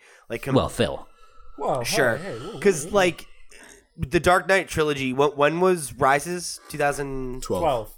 12, right? So even that is 8 years ago. And the media landscape has changed a lot since then. And I don't think that I don't think that things are nearly that divorced anymore. I think that DC is, and not just DC, but the big two in general is always trying to create a pipeline for more, right? Because even with Marvel, right, they had this introduction of here's all these new diverse characters. The ones who hit are now getting like put in games. They're getting, like Kamala's going to get a TV show, and Miles had Spider-Verse. Like, now those characters were in publication for a few years. Now they're getting pulled over to become A-list characters like, anybody else. And what did the line do, right? It's like, okay, cool. Now we're going to bring back all the legacy characters because that's what the readers want. And now all these characters that were the new groundbreaking characters are just part of what's already going on. And I wouldn't be surprised if DC wants to do that for themselves as well, because, man, how great would it be if we had 2 Batmen? Love it. Obviously, it sounds terrible, but that's the thing, right? Like, it sounds terrible on the onset, but if it comes out and it's good and it hits, and there's a generation of kids who are like, oh, I love him the same way that a generation of people loved Wally West, or a generation of kids loved Miles Morales. Like, that's, now you have 2 Batmen that you can leverage in different ways and make a ton of fucking money on. Give me a Batman, the Batman, Batman Adventures, Detective Comics Adventures. This is already a thing. But it's already the status quo. It's already a status quo. But obviously, attempts by Marvel and DC to have more synergy with like a film studios has definitely ramped up the last few years. But to say that like, oh, it was a different time is completely disingenuous to the fact that like these were things they kept in mind even back in 1992. Because the entire reason Batman the animated series was made was because of Batman Returns. But if you want to like focus on 2008 or 2012, like, there was the Brian Azzarello book where they deliberately made the Joker look like Heath Ledger. Or in 2012, when they were actually making Bane wear the same style of trench coat he wore in The Dark Knight Rises. Like, they were aware of this shit even then. Like, and it was really on the nose. So, like... aware, yes, but, like, not to the level that, we're describing. Like, the Avengers hyper-militaristic Captain America showed up in in the Avengers. Yeah. Well, fair. Nick Fury is black now. Like, Right. And like, I guess my point is less that there weren't reactionary moves in comics to react to what was going on in film. I'm saying that I think comics and superhero media in general was a less synergistic proposal than it is right now.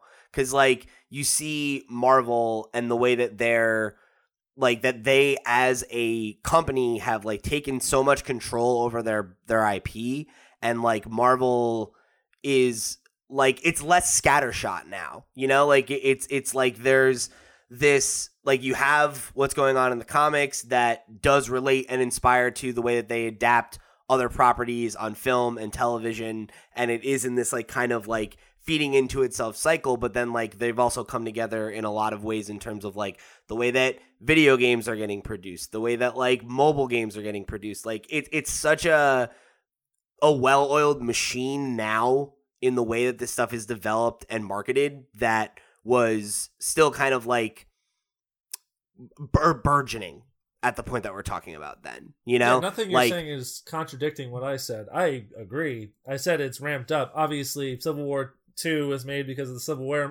War movie. Captain Marvel's push as an A-lister is within the intent of the movie. I understand all this. It's just, this was stuff they were doing 25 years ago to a lesser extent as well, is all I'm saying. Sure, yeah. All right. So we have to talk about Sean Gordon Murphy. Now, Sean Gordon Murphy is a writer-artist who's probably more known in general as an artist, but of late, he's really been doing big things at DC with White Knight. And it's been pretty successful. I've talked about it a lot, and I'm a big fan of it. And now he says that DC has actually greenlit spin-offs through Black Label of White Knight that's going to be a sort of imprint over at Black Label. So he says, big news, actually. DC wants a mini imprint of White Knight. I'll write the bones for new minis, and they'll set up the writer-artist team. It'll be done between new volumes of Batman White Knight. It'll be the Murphyverse. Stay tuned for books on Harley, Nightwing, and Batgirl. So, that sounds cool. But the internet was pissed. What? The internet was really pissed. What? So, Sean Gordon Murphy has a reputation that's developed over the last probably 2 years of flirting with and courting members of Comicsgate.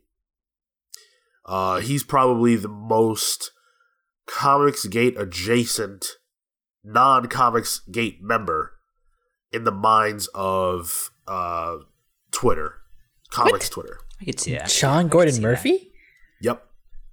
Yep, absolutely. I've never heard that before. Yeah, I didn't know that. Yeah.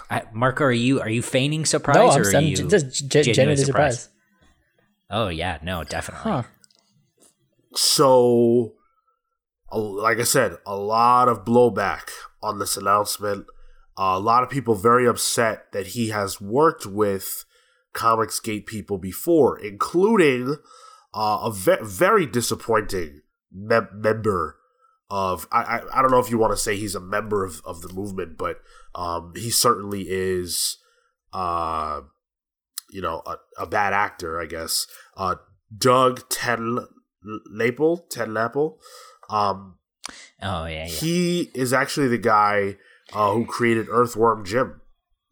Right. What? Okay. Wait, Earthworm Jim is a Yes. Comicsgate book? No, I mean he no, created no. Earthworm Jim like a long time ago, but Game. yeah, the video game. But now I guess he's just on the side of evil. He's just an asshole. Yeah. okay. Yeah. So he and Murphy have a relationship. And a lot of people are very mad that they have a relationship. So recently, like I said, Murphy was taken to task about the fact that this guy has made comments about trans people that were, screwed up and, different things like that. And Murphy came out and made an apology for working with this guy. So he said, I recently did a cover for a creator, but it's been brought to my attention that the creator has posted opinions that are anti-LGBTQ. I've spoken with that creator and the cover will now be pulled from the project. He went on to say, anyone who knows me knows I'm a big supporter of the LGBTQ community, from the hard workers at my publisher to my fellow creators to the people who in my own family. I'm sorry if I hurt or upset anyone. I've always wanted my work to be about inclusion and about people working together. It's a major theme in my Batman work, but I can't be connected to opinions that hurt the LGBTQ community that's meant so much to my life and my upbringing. That's a pretty solid apology and like action to go with that apology. Wouldn't you guys agree? Yeah, I would. Because I think there are definitely people who will respond to that and say that that's disingenuous and he's just like covering his ass. But we've heard a lot of like very PR non-apologies from people. And this doesn't sound like that to me because he very much. You have something to say, Sean? Yes, I do. Okay, I'm jump going in. to stop you because this guy is saying, and I'm a big fan of Sean Murphy, but I have to call BS when I see it. Nice. He's lying. Where? He's saying, Do it. He's saying it's been brought to my attention on March 6th, Oh. 2020. 2 years ago, he was brought to task for the same exact thing. Damn. He already knows what this guy's opinions are. In fact, at the time, he literally said, we don't agree on everything, but I grew up a fan of his video game, and it's been such an honor to have him as a friend, and blah, blah, blah. Wow. I love when you do that, when you get the 1-2 punch. It's... He also has been busted for, and the person who pointed all this out runs the Twitter account Creator Resource, who they help connect creators and help foster independent projects.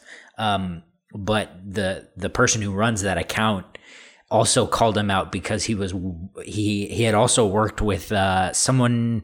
Her name started with a K. It was like Caitlin something. She's sort of a the gun girl. She's like that. She seems like this, but for comics. She poops herself. Yeah. What's her name? I can't remember. That's what I was hoping to find. But it's I know it starts with a K. Gun Girl? We don't need to say her real name. Who gives a shit about No, not her. No, the comics equivalent. Oh, okay. Yeah, I'm not sure. Well, anyway. Yeah. And that my point being, that's been a long-standing thing where he's been called out on it again before. Well, not that long ago, he was also called out by Stephanie Cook for working with Blake Northcutt. That's who I was thinking of, Blake Northcutt. Okay, there you go. That's yeah. Yeah.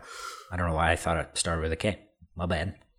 So, again and again, there have been, like, these aren't even the only examples of this.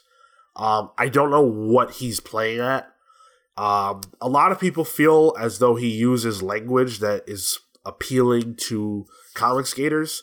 And a lot of that is like, it gets really like in the weeds, right? With knowing their specific lingo. But this tweet that I'm about to read was something that they felt like was a dog whistle towards comic skaters. He said, "Rules of the Murphyverse. Dead characters stay dead. No inner monologues, not a fan of using them. Stuff comes out on time. Only the best talent who puts customers/readers first." It's number 4 that people feel is a dog whistle. Because comic skaters always talk about putting the readers first. That's one of their biggest talking points. And so a lot of people saw that and got on his butt for making a statement that feels like it's talking to those people. And I don't know how to feel about this because, like I said, I really like his work. I'm a big fan of his work. And I like what he said about standing up for LGBT people and how that's, such a big part of who he is as a person. And a lot of comic skaters say that their movement is not about hate. But when you see the actions, right? Yeah. It's like, I can't vibe with that. And then it for lines you, up too well. Yeah. And then in this digital age where everything a person who's famous has ever said is out there, it's just real hard for me to believe you when you tell me you didn't know that this creator who you've looked up to your whole life, who you're now working with, has these opinions. It's really hard for me to believe that. And if you don't care because you love them that much, that's your prerogative. But just say that. Don't lie. Because 2 years ago, you got called out for the same thing. Yeah, and I don't know that it's like about the lie necessarily. And I feel like you can, I don't know, the initial reaction where he was like he's not allowed to do this and people are freaking out because like of the comments that this guy made, like fine, fair. To me it also seems as like, okay, but then I don't know, if he was going to work with this person, let him work with this person. It's his prerogative. The outside opinion on that, I think, is I don't know, not fair, I think, to the extent that, cool, you can have an opinion on it, but his is the opinion that matters. And in that, like Murphy working with this person. Right. So when you say his is the opinion that matters, you mean Murphy's? Yeah. Right. And if he agrees that he's not aligned with this person and he doesn't agree with all of his opinions or any of his opinions to whatever extent, right? Like, he can work with this guy. It's not to say that it's fine for him to work with a person who represents this thing, but it's fine to him to work with a person, whether or not he disagrees or agrees with him. And I don't think it's like helping him in any way, or what was the guy's name? Doug. Like I think yeah, Doug. I think like they have a working relationship, and they have some sort of friendship that is a mixed bag, because like, cool, you say this shit, you say this stupid shit, I don't agree with it, but like, fine, at the end of the day, like, we can kind of vibe. I don't know. I think the statement might not have been necessary, unless it's to sort of quell what everybody else is reacting about it. Let me ask this. So last week we talked about Dynamite's CEO or whatever made a big. He made the keynote speech for the Comics Pro Retailer Summit or whatever, and his big point was that a lot of retailers are leaning more into cancel culture, and because of that, it's preventing new things like Saga or the list goes on. And one of the things we were confused about is like sort of what's his gauge here. It sounds like he's using mixed signals, and I know we kind of settled on the retailer aspect of it. Do you guys see this as this as a situation as that could be like an example of it? Yeah.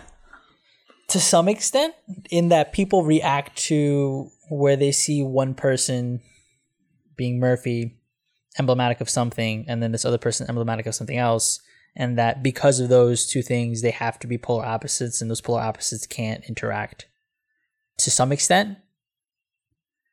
But I think, because I did hear your guys' conversation on that, but I think there's that gray area of like that makes it not okay, but just makes it an action. It's just a thing that happened. If that makes sense. Makes what a thing that happened? Like Murphy drawing a cover for this person. That's just a thing that happened. I see. So if I can speak for you, what you're saying is that the people are applying value and meaning to a thing that he just did. Sure. And that it's not necessarily a statement that he's making by doing that. Is that accurate? Right. Okay. So to respond to that, I think I have two thoughts there, where I think it is a statement because I think every action is a statement, right? Like him doing this work for someone who he either does or doesn't have a relationship, right, with, but is aware of their stance on or their comments on LGBT people, and then he also releases the statement where he says that that's core to his being, and that's, his family, and that's a theme in his work and everything. Those are two dissonant points. Actions speak louder than words. Right, exactly. And I think whether you want to make the argument that, like Sean said, where he acknowledges these things about this person but sees past them because he connected with their work or whatever, or like you said, that they connect on some other personal level as creators, that, I guess if you can reconcile that, then that's your decision to make. But that is a statement. That is a statement that you're making to say that, well, I don't care about what this person says, right? Or I don't care about their attitudes about queer people. And that making that statement is endorsing that person by putting your name on some of their work and contributing to their art, and like that is an action that carries weight, whether you think it should or want it to or not, right? And maybe it doesn't mean anything to you, but it definitely means something to a queer person. And I think that is that those two actions like don't speak to one another. And I think that's like the point that Sean's making, right? Where like he's been called out for this before and he had one thing to say about it, and now he's acting as if it's the first time that this has happened and that he wasn't aware of it before. And like, that's totally disingenuous, you know?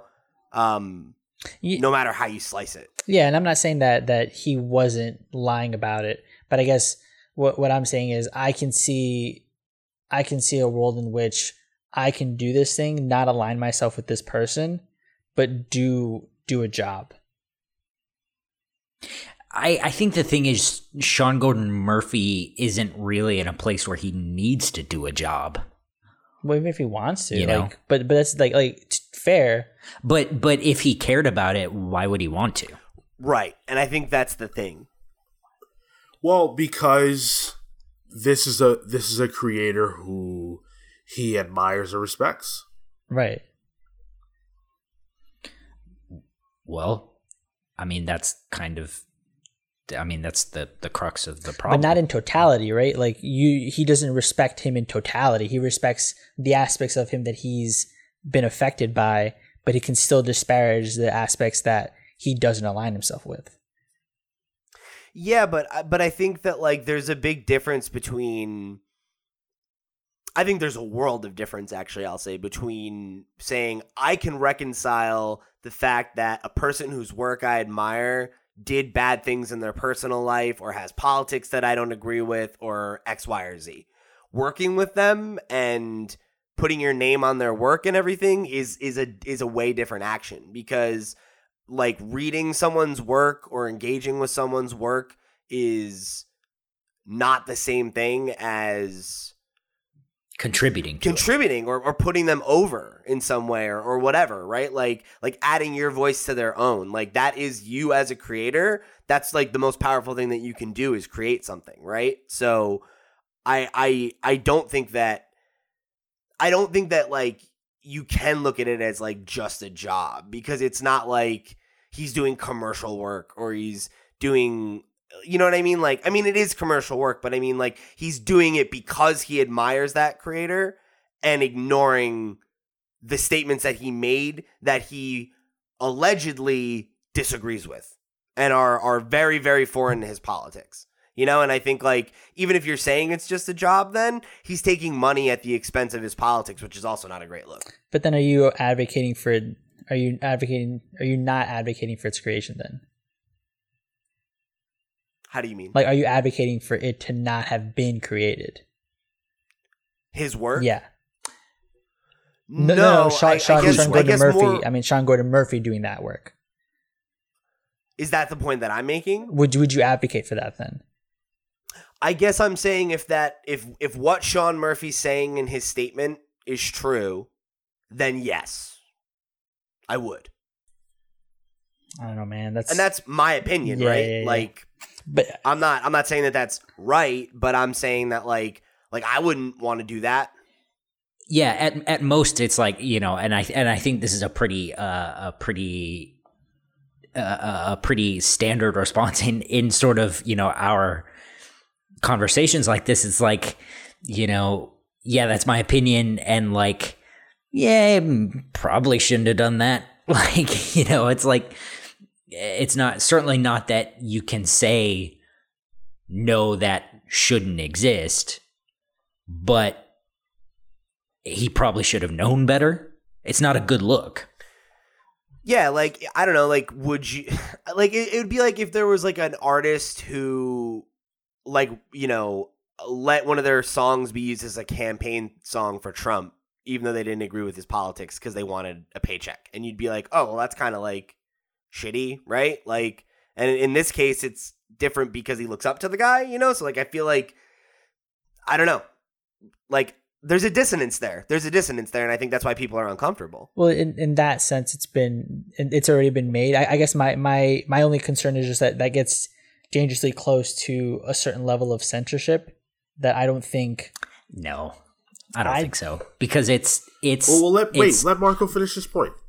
It gets into that realm where like we then decide whether or not it should or shouldn't be created based off of how these people view each other's work, their beliefs, and whether or not it is something that has value. At the end of the day, we agree that it has value in the sense that it affects somebody in some way, but to either a positive or negative extent, right? There are people who are going to take that and view it positively. There are going to be people who take that negatively, but that shouldn't affect whether or not it should be made. And I think there's a closer argument that, or we're getting close to an argument where we're advocating for potentially it not to have been done, period. And for him to pull it away and maybe not show it ever, I think is dangerously close to that. Whether or not you agree with the politics, I think there's also, from an artistic perspective, something that we're close to saying it shouldn't exist. Nah, like, the difference here, like, okay, so this is a very hyperbolic example, but, like, Adolf Hitler wrote Mein Kampf. It's out there, it exists. I have no interest in ever reading that book. Sure. You know, so if you're the difference here is people are looking at Sean Gordon Murphy saying, like, oh, you chose to collaborate with a dude who, like, has potentially very harmful opinions on, like, the LGBT community. And it's like, yeah, okay, that's his choice. He made that decision. But, like, okay, if I was a creative person and, like, a person I idolized turned out like they were a white supremacist or something secretly, I'd be like, oof, don't want to work with that guy. It would be like a weird, and say I found that out after we worked together, I would then be like, boy, I wish I didn't make that. It's out there, it exists. There's nothing we can do about that, but that impacts my future decisions. And I think I think the thing along with this case is the fact that Murphy flirts with Comicsgate all the time. So there is some facet of all of this that he's lying about. Yeah, and I think when he flirts with it, I think it's from an artistic perspective and not from a value-based perspective to a certain extent. We don't know. Like, that's what I'm saying. Like, from some facet, like, he's lying about something. Right. And that's what I think people are upset about, along with the other parts. I would like to throw out that take this for what you will, he's going to be launching a crowdfunding. He's going to be crowdfunding a book soon through Indiegogo. Oh, no! Indiegogo is a pretty CG friendly platform. I think they exclusively use that one, don't they? Yep. Yeah. So here's my real question. We're ignoring the real question here, which is, do people care about a Murphy verse? I do. Really? Yeah.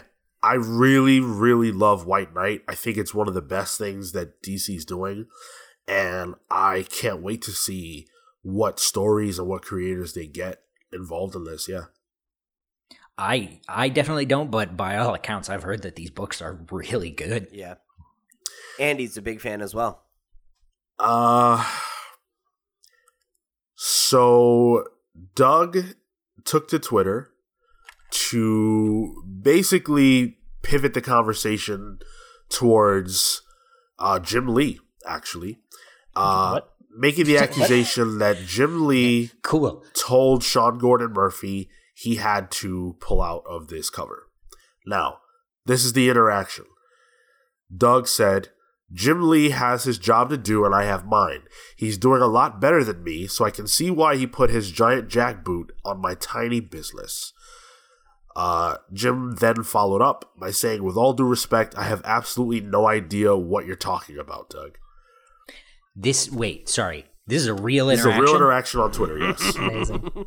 Doug said the first thing about the Jim Lee's jackboot. Yeah. Holy shit. Okay. Doug followed up with, did you talk to Sean Gordon Murphy about a tweet of mine? Jim said, sorry, I did not. Doug then replied, Sean flat out told me you did, so I apologize if it's not true. That tweet got deleted and then was followed up with, at Jim Lee, did you call Sean Gordon Murphy this Wednesday the 4th about doing the Bigfoot Bill 2 cover? That's the book. I need clarity on this because it's my family business and my sole source of income. That's having that date's a pretty damning. So now, very specific. It becomes a question of, did Sean Gordon Murphy tell his friend and, this person he looks up to that he was forced by his publisher to pull out of this cover? Or is this dude just straight up lying? In which case, I can't imagine that him and Sean will be friends any longer, because he's basically putting Sean in a position where his career could be very negatively affected by this interaction, depending on what the truth is. If Jim Lee really did tell Murphy that he needed to pull out of the cover, and this guy Doug knows that, then Jim Lee's got to be furious, right? But if he didn't tell him that, and this guy is making it up, then why are you still friends with this guy? I don't know. It's a lot. There's also the chance that Murphy made it up. Sure. Because, maybe... Right. Maybe Murphy a few years ago, right, when he was less of a name, he's getting attention from this person who he looked up to as a creator because he really loved, his work, or Earthworm Jim or whatever. And, he looked at it the way that we're talking about, right? Where he's like, I know that he's said some weird, sketchy stuff, but I can look past that because I'm a fan of his work or whatever. And now here he is in 2020. He's about to get his own imprint. He's about to get over in the industry in a big way. And now he's getting heat because of his relationship to this guy. And he wants to distance himself from him, but maybe he wants to save face, or he doesn't want to be honest and be like, look, I don't want to be associated with you because you said X, Y, and Z, and I'm trying to make a career for myself. And he said, editorials making me distance myself from you or whatever. That's not, that's I'm getting a little bit speculative, obviously, here, but that's also not a crazy thing. And then he's taking it to Twitter and blowing it up in a way that maybe Murphy didn't expect for it to blow up. This might be a little conspiratorial, but maybe even, Jim Lee was like, look, you got to pull this thing. And Sean Gordon Murphy was like, okay, I want a Murphy verse. give me 2 more books. The Murphy verse was announced first. Was like, how much? How soon? Before this became a conversation. Okay, well, maybe not. So I want to end this conversation, but I do want to kind of put a final point on it. I am struggling with the ideas being presented in this conversation, just because on the one hand, it's man, do you really want to be associated on any level with someone who has these opinions? Do you really care that little about what it says about you? And not necessarily just this one individual person, but, this isn't the only time that he's kind of been linked up with people who think this way. And so that's odd. But at the same time, he is a creator. His passion is creating comics. And, he may not agree with certain elements of anybody's point of view. But does that then mean he can't work with that person? If this person is somebody who is a friend of his and a genuine, he really has a genuine relationship with him, and this is a small business, Murphy lending his creation to this business could really help his friend. And that's something that I could see any one of us wanting to do if we had the ability to do so. So I think it's really easy to sit on our side of it and talk about how we feel or what we would do. But I think it's a lot more difficult to be in the shoes of the person who's trying to make a choice that will help their friend, and have that choice be scrutinized and politicized in a way that it was never intended, probably never intended on his part. And it really does get into an area of what you're allowed or not allowed to do, socially without people taking you to task. And I'm not even saying it's not right for people to take him to task, but it does get into a weird area. And so we can't ultimately know the truth here because somebody is lying, and that sucks. But I think that Murphy has to consider more really what he wants his place to be in this industry. And everybody in the industry has to more and more answer that question for themselves. Because one thing that is certainly true is that Murphy's books sell. And Murphy's books sell in a lot of ways because of the company that he keeps. And I don't know if he wants that to go away. Well, wait, can I clarify? If you're a comics gator and you're listening to this, you're a twat. But if you put out a good book, shit, I might buy it. Fuck you. Fair enough. And So with you that, have we're going to no jump principles at all. we're going to jump into our review of Strange Adventures #1. All right. So we've all been excited for this book for a while, and DC has definitely done a really good job of building anticipation for what is Tom King's first work coming off of his, less than universally praised Seminal. Batman run. Okay. Seminol's right. And he's back to the format that I think a lot of people think suits him the best.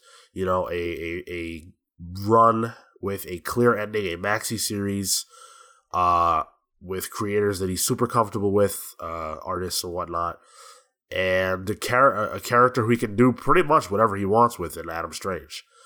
So, how do you guys feel about issue #1?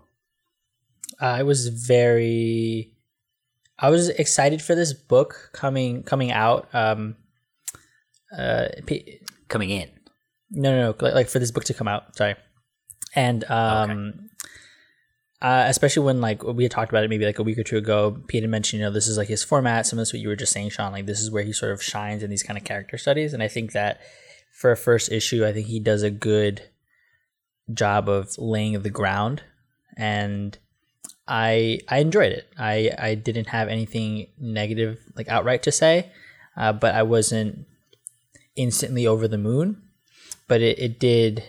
I was content with what I got, and I look forward to more. Okay.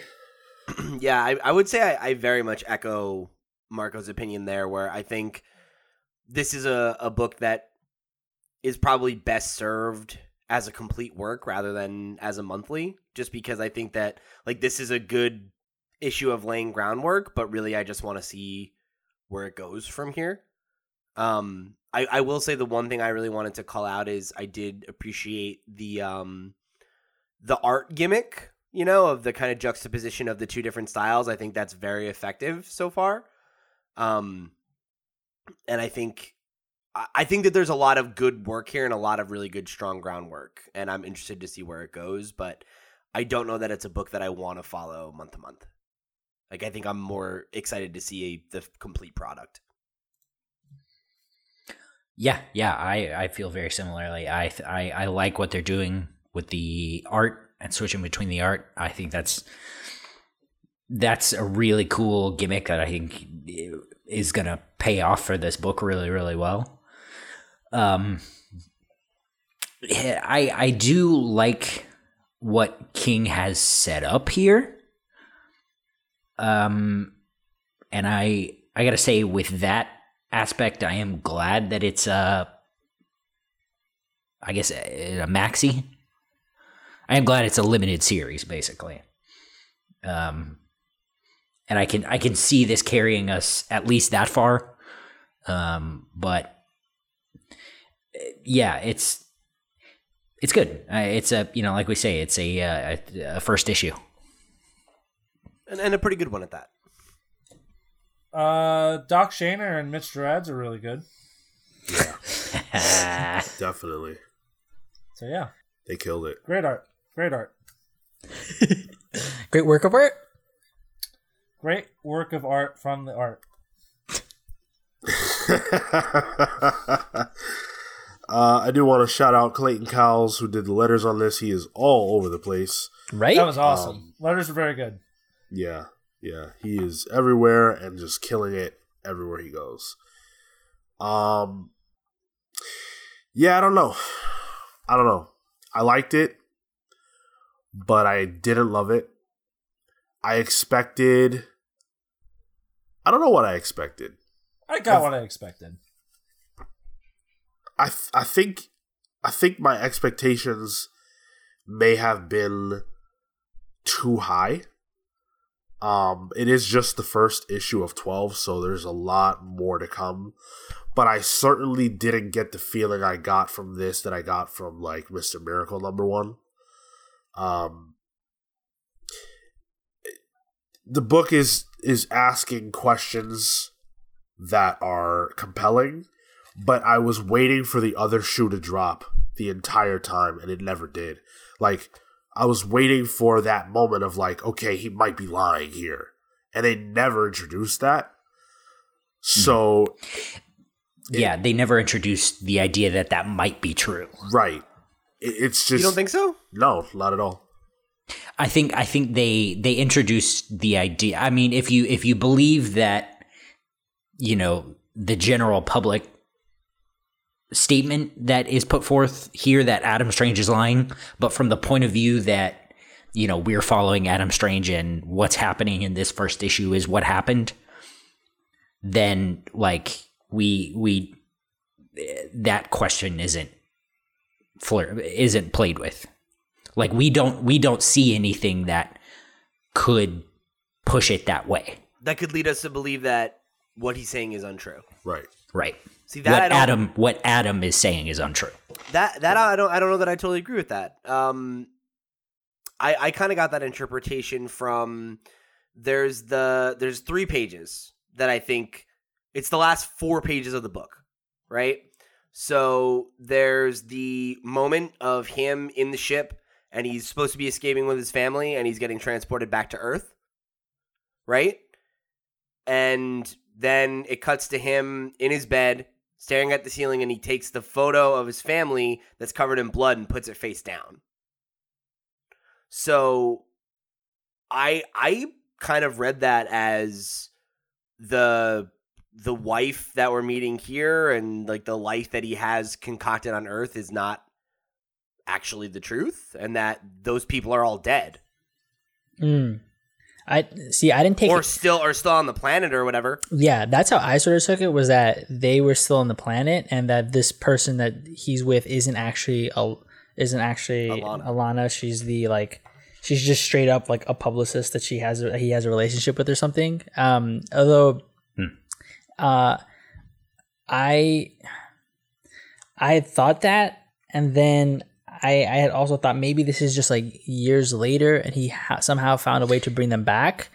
And if so, I started to stick with that because I gave it a reread and I was like, I started to stick with that narrative more on the second read. And I think it doesn't need to introduce the question necessarily. And to me, that seems like a more something I would enjoy a little bit more. I obviously don't know where it's going to be going, but I think if it is just like a, hey, help me solve the fact that this is a lie kind of thing, I'm like, all right, I can go with that. Yeah, I definitely get the impression that there's some truth to that lie element of it too, because it's kind of implied too in the radio interview a little bit. And even at the first page, right, where it's like, I wanted to say that part about your daughter was really special, and then I lost someone close like that to me, like that, and it meant a lot. So, what about that? Well, just to support of Pete's what Pete's saying. Well, the thing is that, like, again, from our perspective, right? Nobody, Adam Strange or Alana, right, never say that. They never say anything that gave me the impression that his story was, not like. Maybe there are maybe there are lies in it, but the question of the book is like on this cover, right? Which I love this cover. It's saying like Yeah. I kill, and the question is he a warmonger or a war hero or a war terrorist or a war hero, whatever.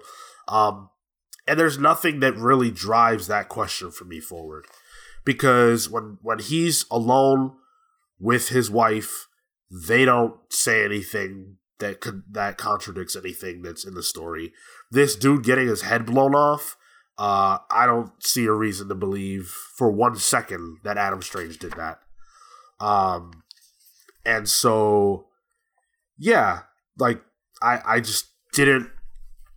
I was hoping for, and plus he went to Batman. If you were trying to hide that you shot and killed someone, blew their head off, you would go to Batman. Also, I don't think he did that. I think what I'm saying is I think that he is guilty of lying about who he is and the nature of what he did off planet. Not that he's responsible for this person's murder now. Yeah, I'm not arguing with you though. I'm just talking about the book. And I don't feel as though, because I can't believe that he killed this person, unless she did it, I don't see the reason to even introduce that at all. To that. Sorry, I'll go. No. Go ahead. I was just gonna say, like, to that, Sean. I had just assumed the story would be like, hey, this is what people are talking about me. We need to prove that that's not true. That's how I viewed that, versus like introducing any sort of question as to whether or not what actually happened. It was more so like, hey, they're just like, this is like slander. Right. He's not great at setting up mysteries, is he?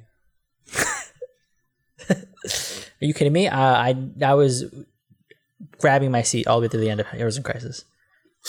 Yeah. I mean, he set up a mystery. It's not a great mystery, but it's a mystery. Yeah. Lay it on, Philly. Right. Give me something. Why should I give you something when he doesn't give you something? Damn. God damn.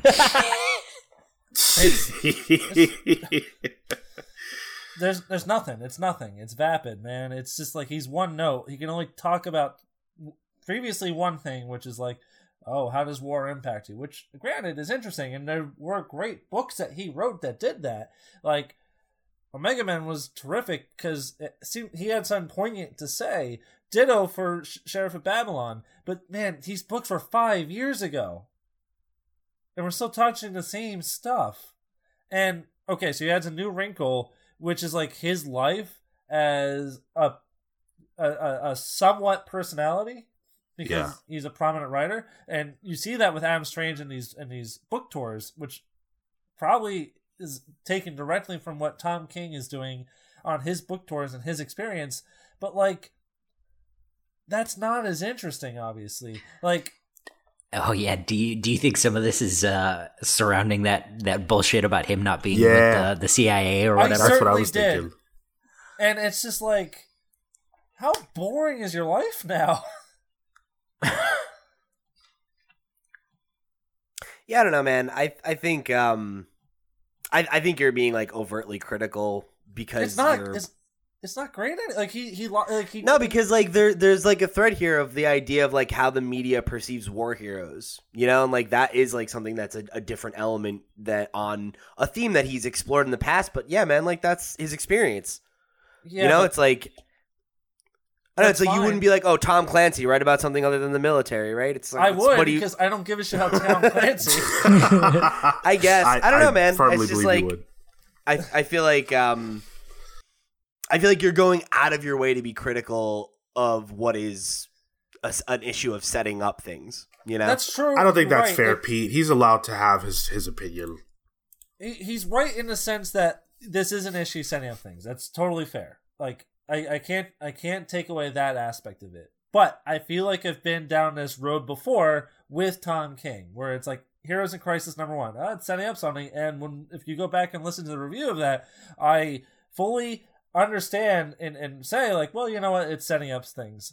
But we've been down this road before where things are just kind of meandering.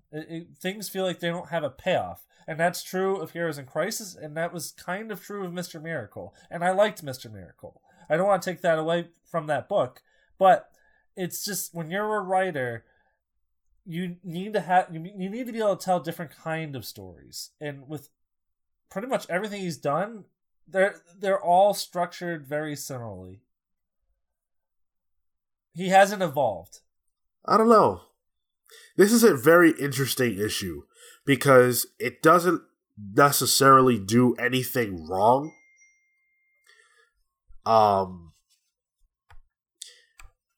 But it did. But there's nothing standout about it, right? It didn't do enough right to make me feel great about it, or as good about it as the rest of you felt. But well, except for Phil. But am I compelled? Yeah, I'm compelled, but I'm always compelled until I'm not. You were the one that was the most into finishing Heroes in Crisis. Yeah. So you're a mark. Yeah, but I also think that part of that was that Sean wanted us to hate it and talk about it because it was funny. That is even more of a fact. Sure. I will 100% continue to read this. I mean, the art is phenomenal. Like, we could talk all day about how good this art is. There were some really cool moments here. Not like a ton, but I even liked just the camera work in the shots where he's like extending his hand for the handshake. I just thought that looked really good.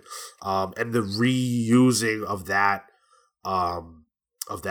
over and over again, it established a certain pace and tone, which I really appreciated.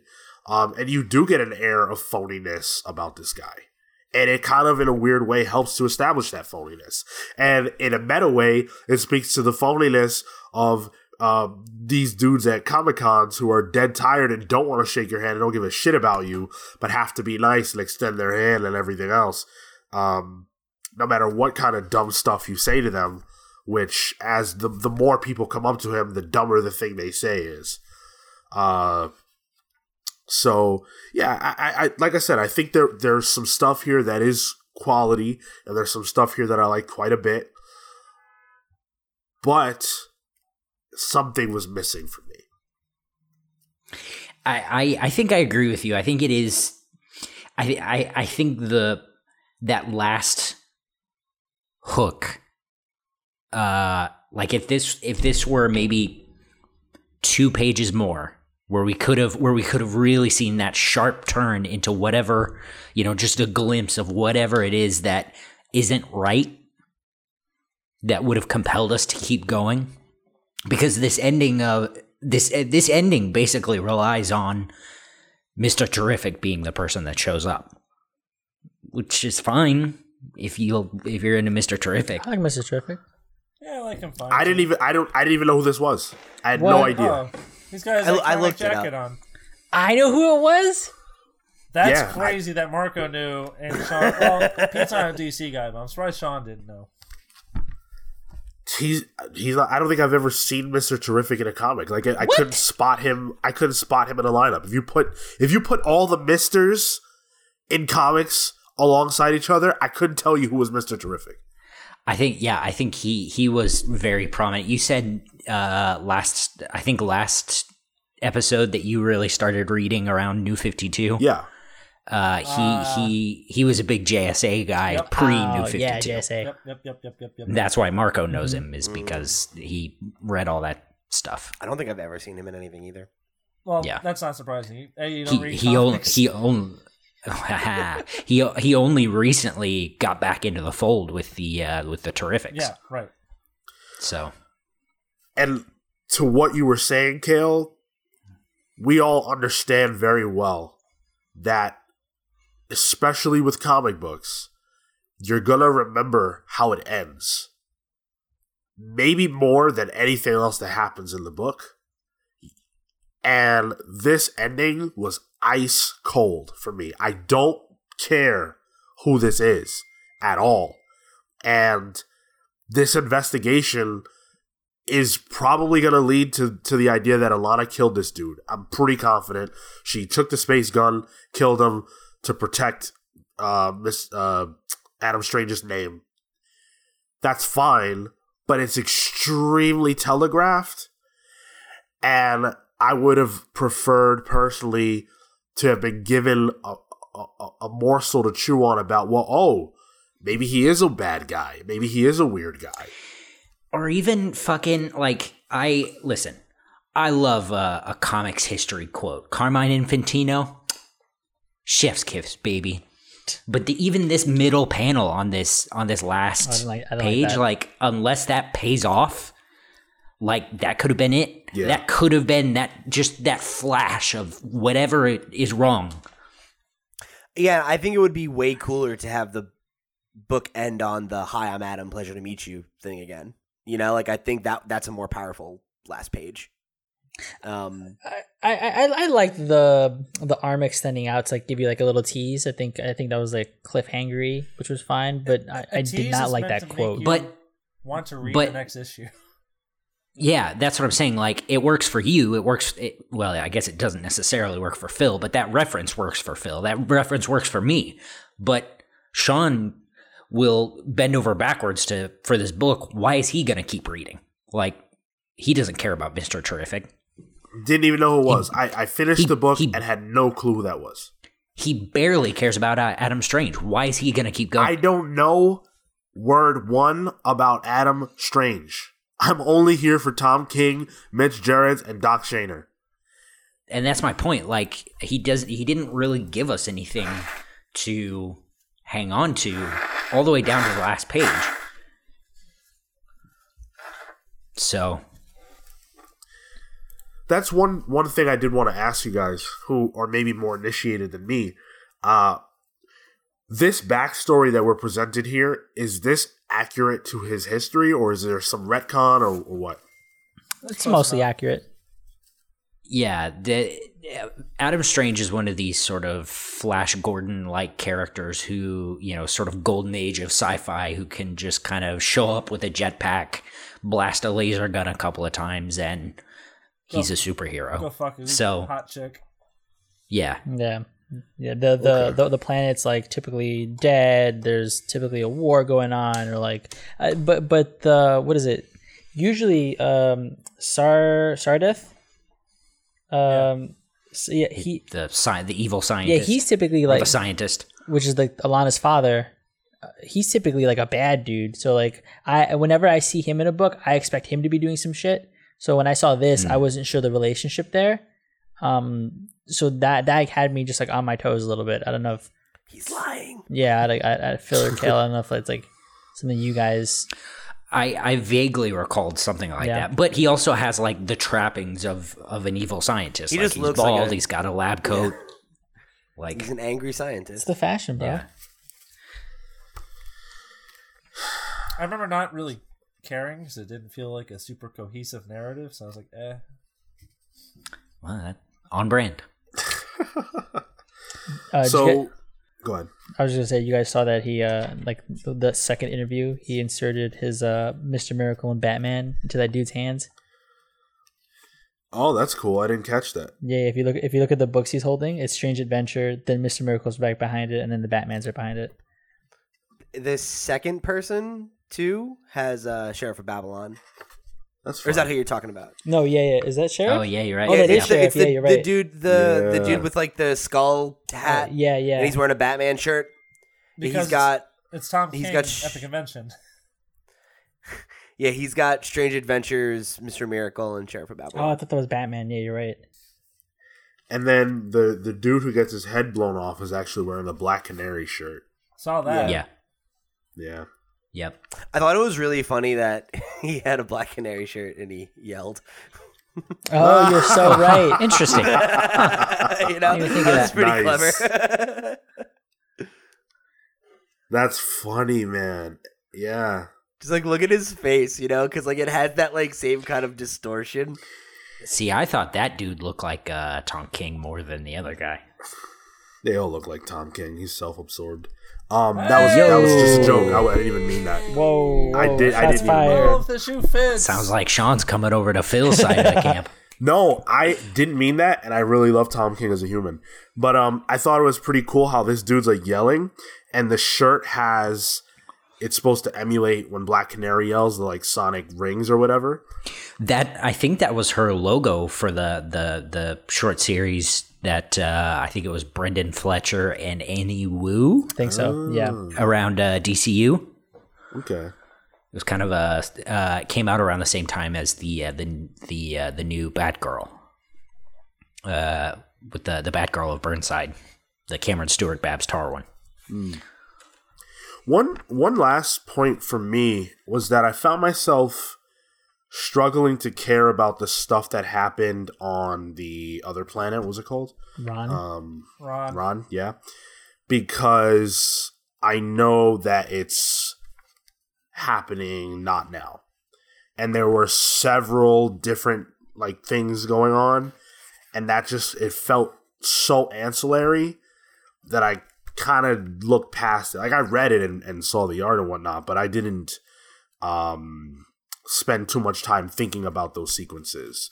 It looks just good, because though. they didn't seem too important. What's that? It looks good though. They look. I mean, everything looks good. This book is, can't overstate how good. That's also like typically the state of Ron anyway. So yeah, I think those scenes are going to matter a lot more as time goes on. Yeah, and as we're revealed, like what of those are real and what are his interpretation of the events, like in his book, because the dialogue, yeah, in those bits is very stilted as well. Yep. It's very much what you would think Silver that, Age-y. well, like what a poor writer might write for a character like this if it was just a story. Yep. What's that? Yeah, we get it, Phil. But I meant that was deliberate. I know. Okay. I know. just being a butt. Yeah, I think, and to your point, like back to sort of what I was saying, if we had that one thing to sort of hook to, like that would have been the perfect thing to show us that mold of the two worlds. What is being investigated or what the problem is in Mr. Odd's part of the world, and then what happened in Doc Shainer's, like that would have been the perfect mold of that moment that could have hooked us.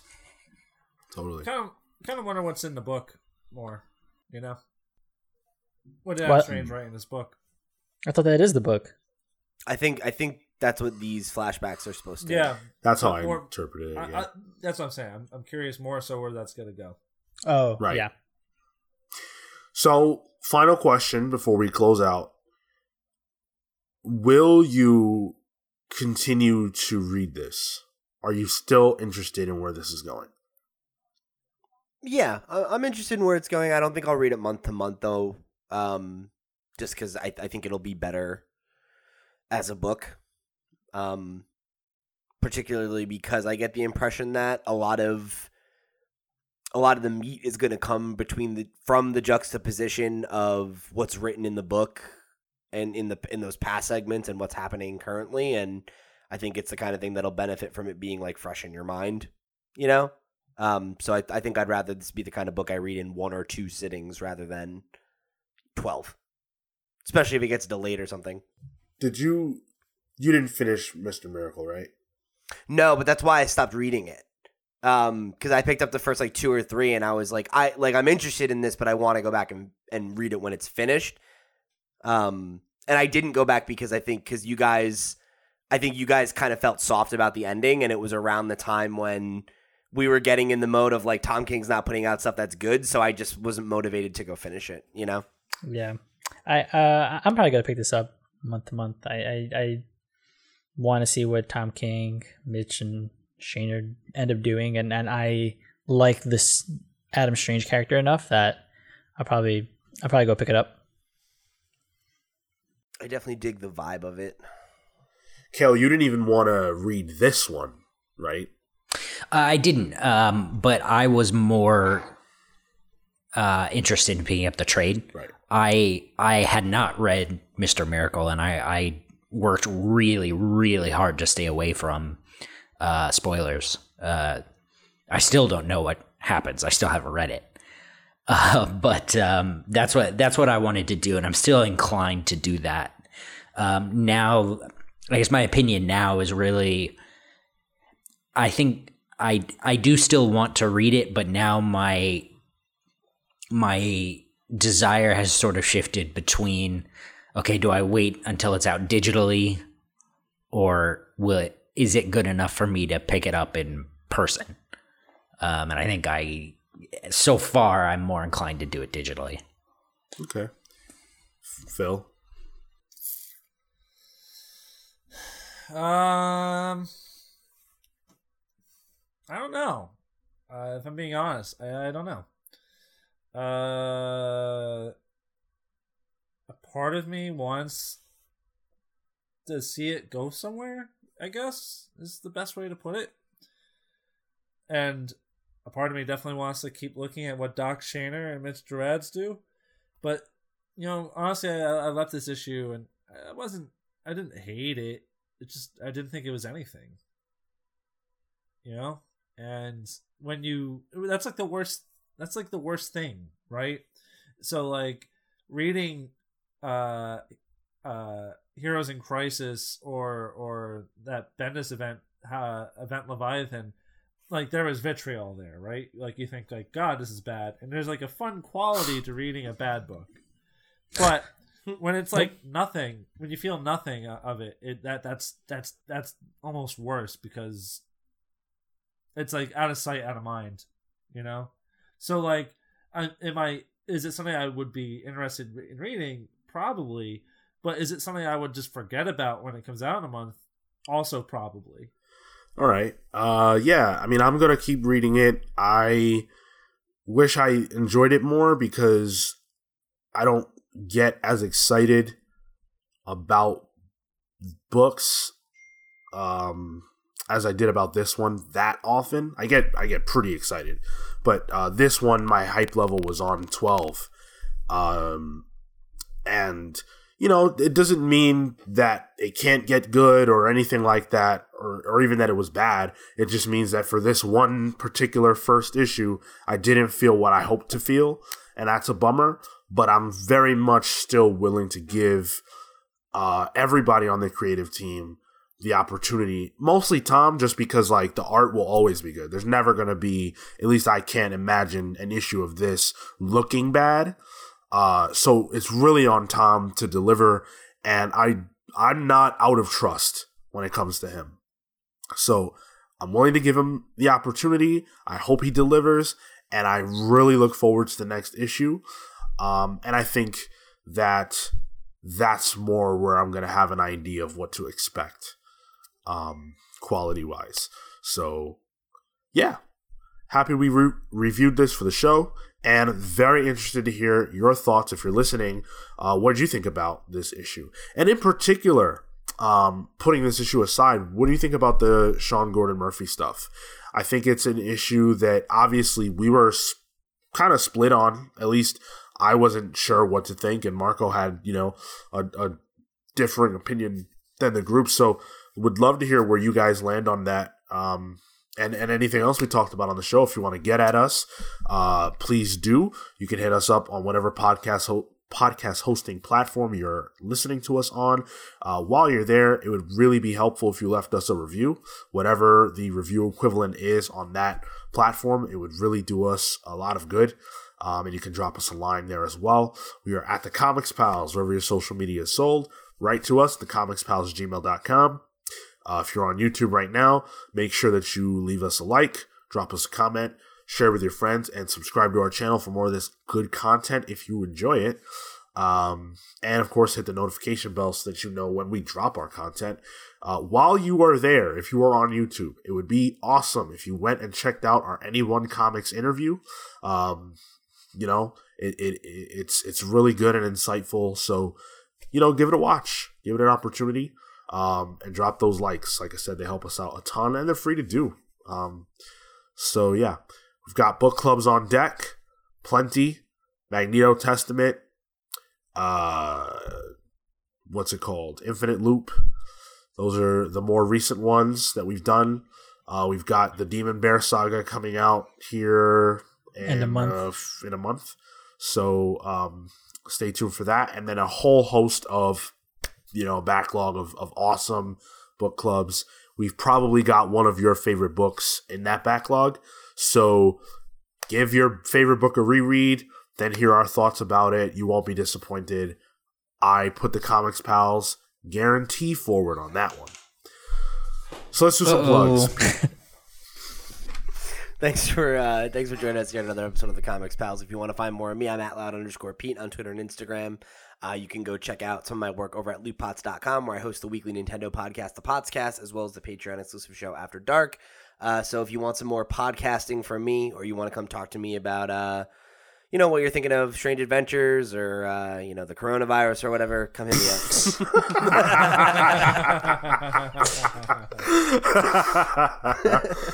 Oh, that's funny, man. Pete, you really nailed that. You've gotten that down to a science there. Gotta keep it tight, I like that a lot. Kale. You can find me on Twitter and Instagram @TotoInto. That's TOTOINTOW. You can find my work at kaleward.com. That's ELEWARD.com. Whoa. Don't come talk to me. Wow. Okay.